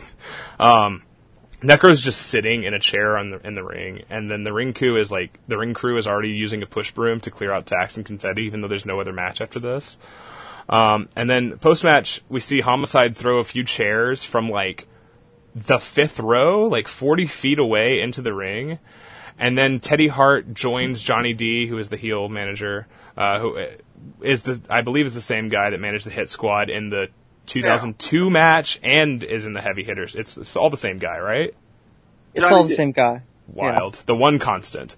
But then Teddy decks him and hits him with a shooting star press, like one of the best shooting star presses I've ever seen, and just completely unnecessary because it's a post-match angle that nobody cared about. It's Teddy as hell. Teddy as hell. Johnny D. Johnny D is very, very much the Larry Dallas of this company, isn't he? Yes. I always thought he added something to the matches. So did Larry Dallas. Chest hair. Alright. But like a guy, it's like I'm sure Johnny D Johnny D was probably the guy who bought everybody fries afterwards or something like that. He feels like a guy. Yeah, Larry Dallas was the one who supplied them with clonazepam. It's the same thing. We're talking about the same fucking thing here. I didn't necessarily want to accuse Johnny D of that. All right, that's I think that might be one of my favorite matches of all time. Actually, that's like top 5 of matches that we've covered on this show. Moving on to our main event time here, we've got the what is it? The Strong Style Thugs, is that right? Yes. Homicide and B-Boy versus the New Generation Hart Foundation. Yes. Okay. Jack Evans and Teddy Hart. This is from Jersey All Pro Wrestling, of course. March 26th, 2005. I do want to say, I don't know if you watched it, Phil, but after this match, we get some, I guess what amount to DVD extras, of Monster Mac interviewing fans. This is in the ECW arena. He's interviewing fans while they're setting up the cage before the main event. Did you watch this? I saw that it happened. I didn't watch it. It's good. It's good. Monster Mac is something else. He makes like a Rob Feinstein I'll pretend you said 18 joke when a kid is like having a beer and he says he's only 14, or something like that. And then he asks 2 little kids if they're ready to see people die tonight. He asks some kid where his parents are and if his parents are okay with him watching Teddy Hart be maimed and murdered. And then the highlight of this for me, Siobhan, I don't know if this was also your peak, but it was just the high end perving on 2 girls. Oh yeah, 2 rats. Yes, I DM'd you and I said that he had incredible Stav Halkias energy. right there. That was I didn't Stav. I didn't see you said Stav. Yeah, that's very Stav shit. Those two girls have definitely sucked Trent Acid's dick at some point. I'm pretty sure I recognized one of them as a regular, like, dollar down the silver pants, CZW rat. But the one girl said that she had never, been to a wrestling show before. And then Mac, of course, says, you know, something about how he's happy that they could pop her cherry. So, a long time ago. Monster Mac is a cool guy. But this was a long time ago. This is our most problematic episode, I think. But you know what? They just keep getting better. All Pro. The hits it's keep coming. Literally JAP. Yeah. That's what they were fucking referred to. Yeah, JAP. I just want to say this at the outset, that homicide with hair is really upsetting to me. Any thoughts on? I mean, you should only go here if he was losing a Festus match or something, which I don't think he was. Sorry, Phil, you're a little quiet. Like, that would be okay. If he was losing in a Festus match, that's fine, right? Like, Thomas is about to drop his hair to somebody in Puerto Rico. It's really suspicious. He's been booked for this match and he's growing it out. Yeah, it has that Wagner vibe from him just adding new things to his weave that have no business being there. And now he looks far better with the shaved head, even though his beard is still dyed. I just want to say right quick, we're going to talk about the Wagner match in a couple episodes. But I really enjoyed how the post-match, like, head shaving there. Spoilers, I guess, if you haven't seen that. Spoilers, Blue Demon Jr. doesn't lose his mask. Yeah, right. That is maybe the least, like, emotional post-match for an Apuestas I've ever seen. It, like, doesn't matter in any way compared to what all happened in the match. It doesn't. That's multiple attempted murders. Do you are you with it? Are you with that match? Are you good with it? You happy? That's fucking great. Okay. No, I'm writing it up. Oh yeah. I'm writing it up for my book. The book I'm doing right now. Okay. Hell cool. yeah. Yeah, that makes sense. So the point, the thing where fucking Blue Demon Jr. Off topic, and you're doing a whole episode when he pulls out the hammer and then hits him in the back of the head with the hammer. Yeah. You're like, what am I watching? Yeah. Yeah, no, I mean, you're not going to be on that episode, so I wanted to just get your, because I said in the chat, after I watched it at like 9 a.m. after working an overnight shift, and I was drinking at 9 a.m. Not a lot, but I had a big one. I had a big one. And, I got in the chat and I said, this is the modern, MS Uno versus Sangre Chicana. And so, like, Slightly hyperbolic. yeah, oh yeah. I was feeling it, man. I mean, it's better to say that about this than about Arquette Gage. Did I say that? Yes. I think that was a joke, though. I think you that was you were feeling it in the moment. that was a joke, and I was like 5 deep when I watched Arquette Gage. I also do love the fact that Angel Udinio almost kills that guy, and then that becomes like a spot that's just like a huge, important spot in Lucha League right now. Yeah. I have wondered if that's an actual tribute. Well, it clearly is, Yeah. right? And isn't the story that like, what is it, what's his name? Cibernatico? Who is it, Cibernatico? Who the fuck is that? Guerrero? Mm-hmm. Cibernatico is also like waving, saying he's gonna hit him with a cinder block. Cinder block's now a thing. Like, that one guy almost murdered that other guy. Was the Angel Demonio match even a mask match, or was that just like a random match? That was a match, on a weird supercard for, Mexican Revolution Day. Okay. And it was him versus, so it was a tribute to how they won the war. Yeah, if it was to, this is for you, Zapata. Yeah. And him versus, Puerto Rican Cuervo, who, is good. I missed those, I like Did he those wake up from his coma yet? I mean, that guy's alive. Okay, yeah. good. I like those matches with him and Mike Mendoza from 2016 against La Revolucion. Can't say. I don't think that they would. Do you think they'd still do the spot? I think they probably would. The Cinderblock spot, you think they, I think he'll do it. He works Zona 23, like, they'll pay him extra to do it. Well, I'm saying that if he had actually died, I still do it at Triple Mania. Probably. Like, and if that had been the scenario that played out, then you'd be like, yes, you're right. This is MS Uno versus Sangre Chicana. I mean, I said this, but I was almost surprised that Demon didn't do the spot that Park did with Macias, with the El Hijo, the San Carlos spot after, like, the week after Park's brother, El Hijo, who was, the fake El Hijo de San Carlos, got fucking murdered in his Dodge Neon, and he put a mask on him, and he's like, I'm gonna do this to you, I'm gonna do it to you what they did to him, that fucking Demon didn't do that with a Silver King mask to Wagner. It wouldn't have made as much sense, because he wasn't murdered in the Dodge Neon, but, you know.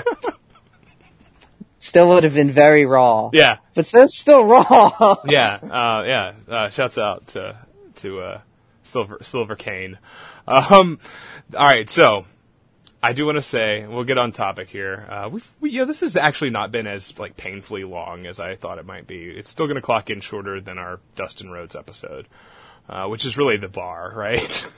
Yes. I want to say, I think the best way to describe Jack Evans and Teddy Hart, as they come out to Lose Yourself, is that they, like, if I was going to describe these guys to a non-fan, or a mainstream, like, WWE fan who had never heard of them, I would say that they're two, like, Canadian white boys, maybe, who love to listen to Eminem and do backflips. Like, that's, like, a type of guy, you know? The Eminem fan who does, like, wall run backflips is a type of person from this era. Jack Evans is a hot couch guy. I remember when I used to fight. There was I'd go to these Golden Gloves tournaments, and there was like a group of people from like rural Maryland who would show up at these things. They would all have like white boys with like dyed blonde hair and like gold teeth. Hell yeah! And like girlfriends with really really tight jeans and like that very like the Eminem is.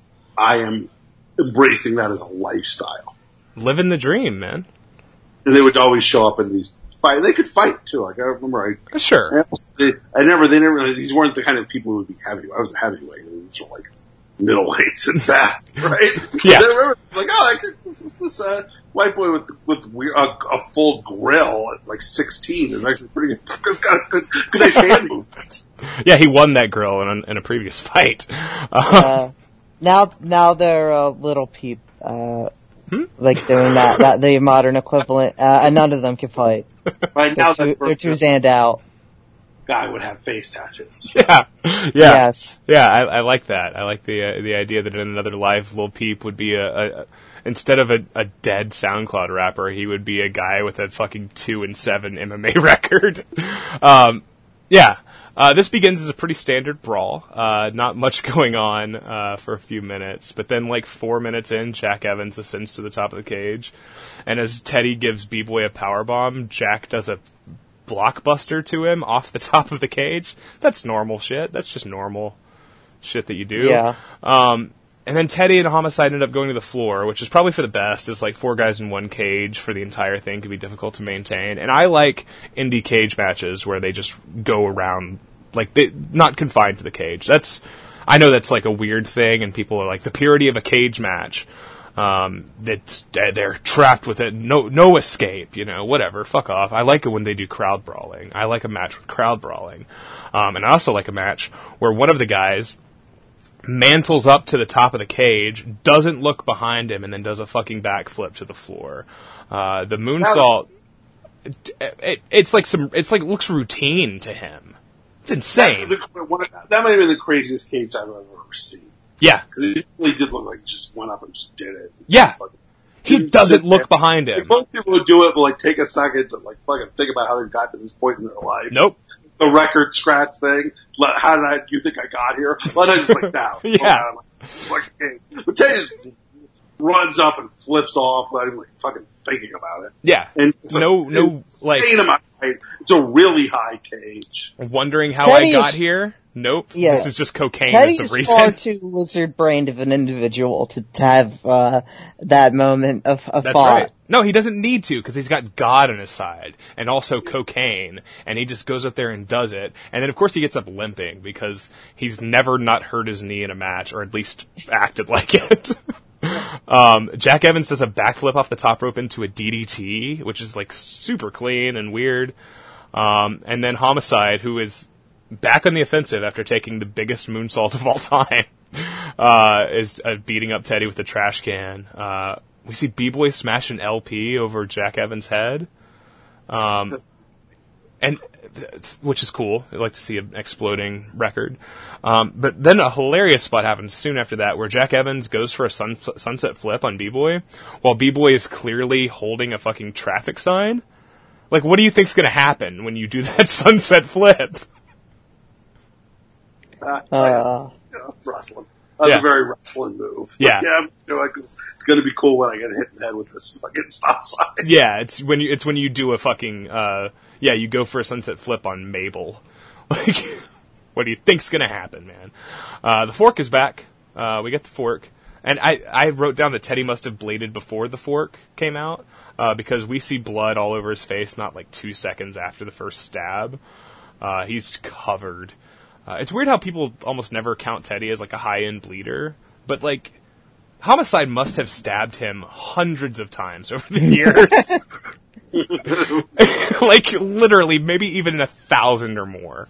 And he bleeds well. The man bleeds well. He takes a chunk of the vinyl record into the cut. Yeah, that's fucking gross. When you see the sharp remnants of that record, and he just stabs him with it.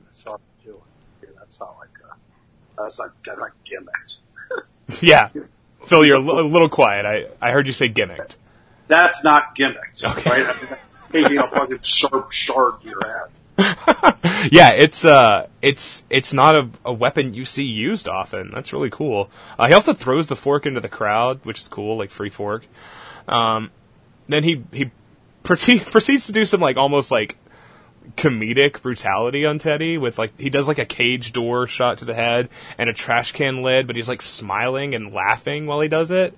And like just the way that he hits him, it feels like almost like some silent movie, like Harold Lloyd or Buster Keaton, like visual gags. Great things about this feud was the joy that Homicide was talking about. Yeah, he is a man who likes what he does. At some point, he goes. Sorry, Phil? Yeah, enjoy every single second of it. Yeah. You know? Well, I mean, look, here's the thing. I don't want to say we all, but the three of us on this call, we know how to eat with a fork, right? Yes. It's a thing that we do somewhat commonly. Now, sometimes you need like a steak knife, right? Because you have to like separate the tougher materials so you can take get a sizable bite that you can manage in your mouth. I don't think I've ever stabbed anything like with a fork that only had like a surface level. You know what I'm saying? Stabbing like a person in the head. It seems like it would not feel good. If you're like stabbing something with a fork, it's like a full ass mushroom or something. Yeah. It's like there's like no other way to really grasp it. If you stab something, you will hit skull ostensibly. Yeah. If you go hard enough. Yeah, and that can't feel good. But Homicide seems to enjoy it. I don't know. He goes out to the floor, and apparently the fan who caught the fork hands it back to him. That's Philadelphia etiquette. Yeah, that's right. That's right. We love those boys. Homicide lifts Jack Evans to the top rope. And the commentator says, "I wonder what he's going to do to Jack Evans." And the other commentator says, "A whole lot of sucky death." Yeah, that was Mac. Mac was really using sucky a lot in this match. Yeah. That's a weird man. We've got to this point yet where they talk where the part where Teddy works his leg, and they keep talking about how that's the leg with the bullet in it. Yes, that's so good. I didn't write that down. That's great. I forgot about that. Yeah. That's his. He's working on his leg. That's the leg he has a bullet in. I'm like, yeah, fuck yeah, that would hurt. They never got it out, but he's going to try today. They speculate that Homicide might do the cop killer from the top of the cage. I'm kind of surprised he didn't. Like, I'm surprised that they would talk about that if that wasn't something he was actually going to do. The top of the cage? Jack Evans would take that. I know. Maybe he needed a table in the ring. Yeah, there needs something. I'm just laughing at the idea of him even trying to pick him up for it while they stand in the cage. He ends up actually hanging Jack from the top of the cage in a Tree of Woe position, and this was one of my favorite spots of the match. B-Boy has a trash can lid, runs across diagonally across the ring, and jumps up. And Jack Evans is hanging from the top of the cage, so his head is like above the post. B-Boy does like a 6-foot high drop kick. In midair, perfectly positions the trash can lid beneath his feet, smashing the can lid into Jack's face while he hangs upside down from the cage. It is like one of the most precise drop kicks I've ever seen in my life, and the circumstances were like very strange, obviously. It just incredibly cool. B-Boy's like corner drop kick is one of his like best spots, and this crazy modified version of it where he jumps up over 6 feet and just perfectly aligns that trash can lid with the face of Jack Evans it's fucking really art. That was one of the coolest things B-Boy's ever done. Yeah. I like B-Boy. I do like B-Boy too. Yeah. But, he's fine. Yeah. But he's okay. Yeah. That was the coolest thing he's ever done. Yeah, I think it's probably fair to say this is up there, if not the coolest. Modtron Productions with a great close-up of Teddy, while Homicide grinds his bloody face into the steel. You can never get enough of the close-up of the face grinding against the cage. The commentary here overall is hilarious because they constantly mix up who is who. It's hard to see with the cage, I'm sure, but then especially from the Crow's Nest, yeah. Yeah, that makes sense. I think Monster Max says that Teddy's lost multiple gallons of blood. So which does that check out?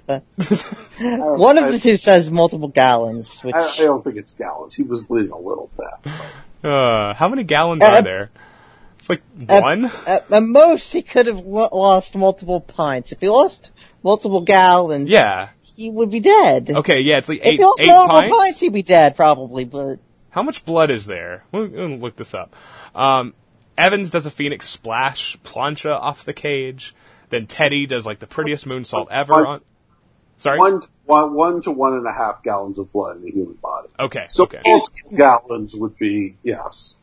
Where's he getting all this blood from? He didn't lose more blood than he had in his body. He just keeps filling back up, and it just keeps coming out. It's crazy. This guy must have a direct line on this shit. He must have like a guy in Florida that supplies blood to him. Although, that doesn't sound... Teddy Hart could... No, I'm sure he does. Teddy Hart's got a blood guy. That reminds me of the story he told. There's a story I remember from a podcast with Wes Hatch talking about how Teddy told him that he would take him to a Disney World where he had, in his family, they had special passes, and we would go on the jet skis in the lake that only we can do. Only us. Yeah. And I'll take you there because you're my friend, Wes. Teddy is incredible. Teddy's the best. I once went to a strip club with Wes Hatch in Atlanta. You went to a what? A strip club? Strip club with Wes Hatch in Atlanta. Yeah. How was that? Was Teddy there? It was pretty good. It was definitely the strip club you wanted to go to in Atlanta. That's like a big time strip club. I got a lap. This is many years before I was a married man. I got a lap dance from a stripper who had "Daddy" written across her like stomach in that kind of Tupac thug font. Of course. Who was smoking a Newport during the entire time she was giving me a lap dance, and then like put her phone number in my phone and told me to call her later, and I 100% would have been robbed and murdered if I called. Or to my hotel room, yes, absolutely would be robbed. Maybe not murdered, but definitely robbed. Lost a kidney, maybe. That's a beautiful story. Harvested a little bit. Yeah, I could go for a Newport. So I guess I'll just continue listing spots because they keep coming. What else is this match? They do the old demolition backbreaker elbow combo. The Hart Foundation does, except Teddy does a shooting star press. Then he goes up for another shooting star. B-Boy catches it in a cup and like the cutter, which is the the spot that, made Evan Bourne a thing for 6 months before he got busted with K2. This is a pro Matt Sydal podcast. Yeah, I love him. Oh, I love him. Working Laredo Kid at the one of the multiple lucha federations, which runs Colorado every month. Yeah, that he's going too soon. Yeah, that's a big match. I think in October I'm going. Laredo's good. I like Laredo a lot. I really liked watching Laredo would work the AAW shows I'd go to before he blew up in AAA recently. Well, he was supposed to wrestle Loki on their last show, right? And it ended up being Volador. Yeah. I remember you sort of live commentating that for us in the chat, and man, I wish they ran lucha shows here. Got to get up to Chicago for one. Evans gets hit with a wild cop killer. It's the sickest possible bump you could take from that. Homicide hits a top rope, literally top rope Liger bomb on, I forget who, I think Teddy. Where they're both standing on the top rope. B-Boy gives him an insane brainbuster, and then Steve Mack, of course, yells brainbuster in an obnoxious fashion because it's 2005. And then Homicide brings Teddy back up, super double underhook, butterfly suplex for 2. Just, at a certain point, this gets a little much by the end of this match. Yeah, I think it worked in the context. But if you break it down, it does. I mean, Teddy Hart he's not human, right? Sure. Teddy Hart versus PCO. Now there's a match. Loki and Jay Lethal come out, and they brawl on the floor, intensely, beat the shit out of each other on the floor. Loki came out and tried to climb the cage, which is really funny because we've clearly established that the door's unlocked. Yeah. There's a few gaps in logic here. But yeah, we get the big finish here, which is, you alluded to earlier, Phil, when you said Don Morocco could have showed up. Teddy Hart's getting his ass kicked by Homicide and flipping him off, which is just classic Teddy, glutton for punishment. B-Boy and Homicide do a Doomsday Device Bulldog, it was the Steiner Brothers spot, right?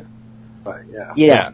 The ref counts. They go for the pin. This would have been the 3 because I think that was their finish, or at least that was what the commentators alluded to. The lights go out, and they're like, "Is it Sabu? Is it Sabu?" It's not Sabu. It's Jim the Anvil Neidhart, and he doesn't have a shirt on. I was shocked. He spent the last 15 years of his life without a shirt on. I think he thought he looked good. He looked kind of like a badass. He did.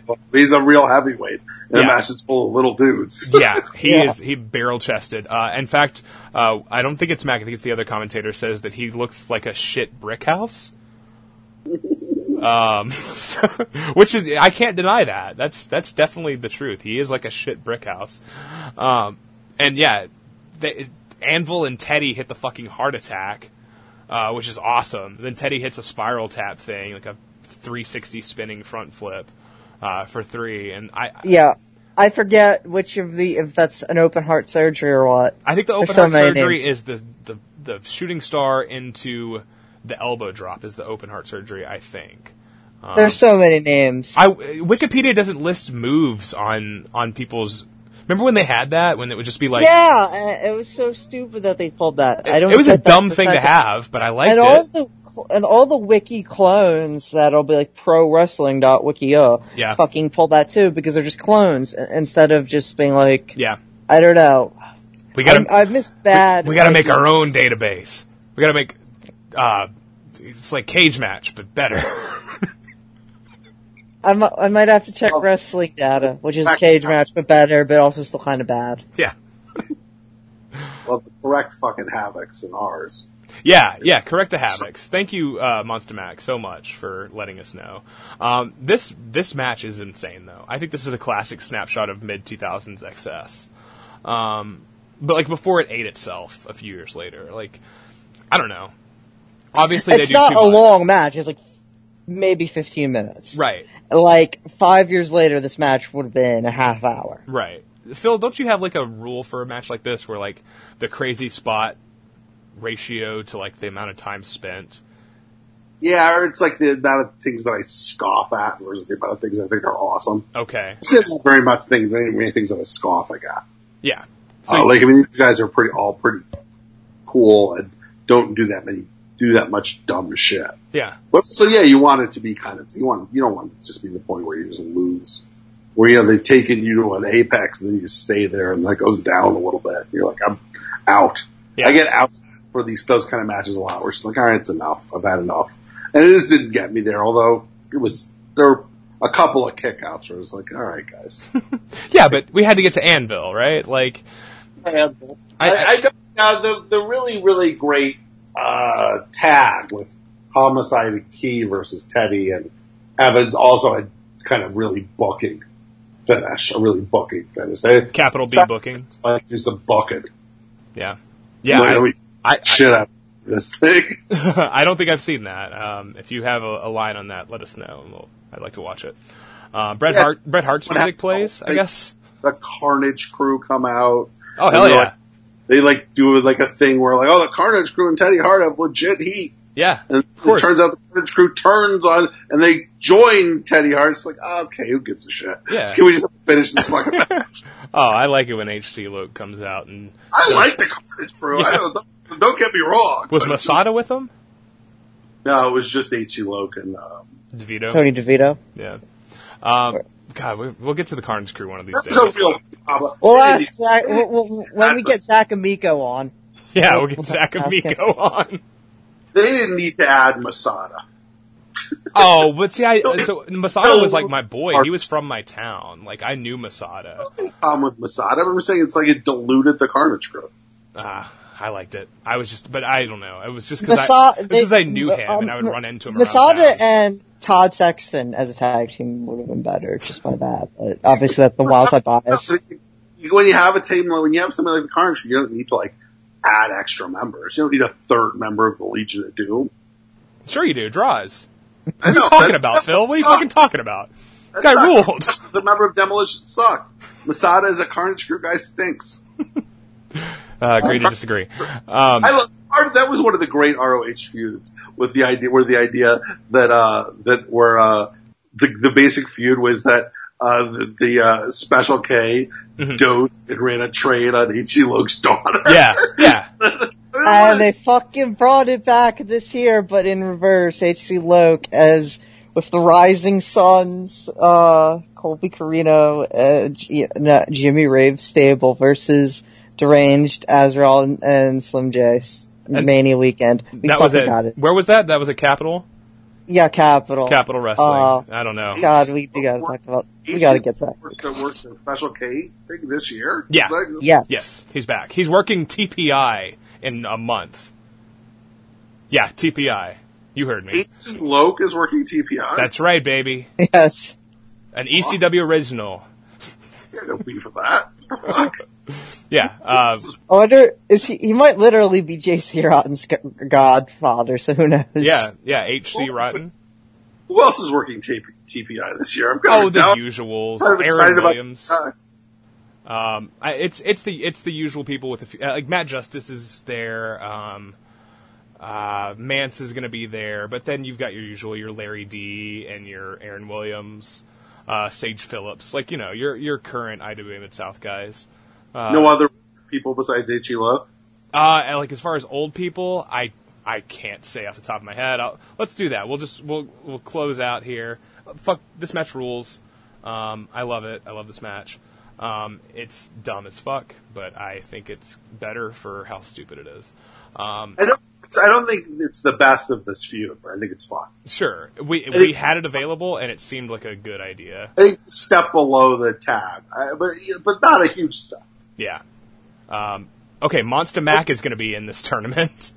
Ooh, where are you finding this? On the IWA Mid-South Twitter. There's a long thread that began May 6th where they've announced each one in individual posts. This really is the Monster Mac episode. It really is. It really is. And I even messaged semi-intentionally. So there's a lot of people I don't know. Adam Slade is one of their guys. I don't know Matt Gilbert, the Barefoot Badass. Never heard of him. Tyler Matrix is a Illinois, Indiana guy. Somebody named Joe Trigga Travis. Trigger. Jason the Gifto Kincado will be back. He was the winner of Style Battle 4. I don't know if you guys... says it right here on the tweet. Anthony Henry will be there. The King of Dong Style, Joey Ryan Online, of course. So they're bringing in some names. Fred Yehai. Hell yeah. Blake Christian. He worked IWA a couple weeks ago. Yeah. I forget against who. I think it was Aaron Williams. Yeah, but that would be on Smart Mark regular, not fucking Powerbomb. Yeah, they don't do that. They're not interested in posting recent stuff on Powerbomb, which is fine. A lot of names I don't know. Shane Mercer. A lot of regular 2010s IWA guys. Yeah. Goddamn, let's get Monster Mac could be really good. Who? Fred Yehai versus Monster Mac could be really Yes. good. Definitely. Congo Kong. I was going to say Congo Congo Kong versus Yep. Monster Mac. Congo Kong is in it. Could also be really good. And Calvin Tankman that's like the majority of the really good people in it. So lots of big men. It's going to be cool. I could see that being one of those things that we buy, and instead of AIW where we only share it with a few individual people, I think let's buy TPI and share it with the world. Why not? Nick Maniwa, if you're listening, don't report my VK account. Any thoughts to close the show on Jersey All Pro? I feel like we only scratched the surface. A lot of ass. It's so good. Yeah, this was designed to be a sampler in my mind. Yeah. It's great. I mean, it really was great. There was probably they probably had a tendency to push the booking, pedal down a little bit. Yeah. But I think it really was, it was, they had some great stuff. And some stuff that was uniquely them. Yeah. You know what I mean? There was a flavor that was it wasn't just a Fed that ran a million dream matches and some of them were going to be good. Right? There was some of their best stuff was JPW stuff. Yeah. Homicide versus Dixie. The Hit Squad hurling trainees into walls. The Hillbilly Wrecking Crew brawling in the seats and Teddy Hart getting stabbed with a fork and all that stuff was them. Yeah. In a way that they had. I mean, there were a half dozen other indies running in a fucking 20-mile radius, and none of them were like this. Not exactly, at least, right? Yeah. None of them were as good, most importantly. Yeah. Well, it's funny. You could have an amazing card of just JPW guys who never made it. Yeah. You know what I mean? Oh, yeah. There's, Dixie and Insane Dragon and Deranged and Mike Quest. Mike Quest and exactly. Yeah. What's his face? This tag partner I always Eric look Corvus. like. Eric Corvus. Eric Corvus was good and Ghost Shadow and all of those guys. Yeah. I would love to see, that's the card that, that is a step away from the Homicide tribute show that they booked, right? If they would have gone full all the way with it, they would have sold as many tickets. They wouldn't have been able to work, Manhattan or wherever that show took place. I wanted it to be, I still haven't finished that show, and it was partly that, but yeah. I wanted it to be I wanted JT Jobber out there. I wanted Elax Exploited Child out there. Yeah. I wanted Lathon out there. I wanted the guys. Yeah. Yeah. Oh, you want to see Magic and Suba. I want to see, they had J-Train. Yeah. The great Julius Smokes. Yeah. I think Prince Donna was around at some point in some form. He never really. He was an ECWA guy, right? Yeah. As a worker, yeah. Yeah. I would love to come back to more Jersey All Pro. I know we say that after a lot of these things where we're we barely scratched the surface on this, and it's always fairly sincere and true. Obviously, I would love to watch more fucking Ian Rotten matches, but I'm not sure if we will in such a focused form. I could see us doing more episodes where we just talk about Jersey All Pro because it is such on paper, if you are from the outside looking in and you don't know and you haven't seen the stuff, you might just sort of lump it in with the other Northeast Indies of the era, because the cards on the surface do look kind of similar if you just look at the main events or whatever. But if you watch the style, a low key Homicide, the two of them in a 4-way, in Ring of Honor. is not going to look anything like this 4-way. You know, a Jack Evans Teddy Hart cage match, like the scramble cage or whatever. It's awesome. It doesn't quite look like this because Jim the Anvil Neidhart is not showing up at the end, right? I mean, it's in some ways AIW, one of the reasons I like AIW so much, I think it's the most JPW-ish thing we have now. Yeah. Right? Where they have just like a group of their own guys that work there. Yeah. And like do their own, I mean, the production is basically is like Insane Dragon and Dixie and, like those guys would have fit in perfect. No Consequences was like that. No Consequences was like that. Trey Lamar is Dixie for sure. Yeah. Basically, the fuck-ups are basically as close to the hit squad as you're going to get in 2018. And will somebody please fucking book that? Yeah. That is the kind of match that let's tell Dylan. It's an internal context thing where everything makes its own sense, but you don't have to be some fucking asshole who knows everything to understand it. Yeah. I think anybody could come in and watch this, just like with AIW. It's just a fun mixture of nostalgia along with local guys that they got their own style, they got their own feel and their own tone. That's great. Jersey All Pro. R.I.P. Fat Frank. He had a vision, right? Right? Born of a vision. Yep. Absolutely. That JPW Wikipedia page is saying clearly written by, one of the Modtron guys. Yeah. All right. Well, thank you, Phil, so much for coming on. We should do this again. This is the second time I've done a podcast with you, and that other one is unfortunately lost because of what happened. Horrible tragedy that happened. It's a shame. Real shame. Anytime, truly anytime. For anything, who gives a shit? I don't give a shit. Yeah. Let's talk about what's the most obscure thing. I like talking about dumb shit on the internet. So yeah, it's good. I have neither the energy nor the technical knowledge to be able to have a podcast of my own. So I just gotta come up with people's. You know what? We're just going to consider you the third host, as well as like a lot of other people who are also the third host. Rotating chair. All right, sounds good.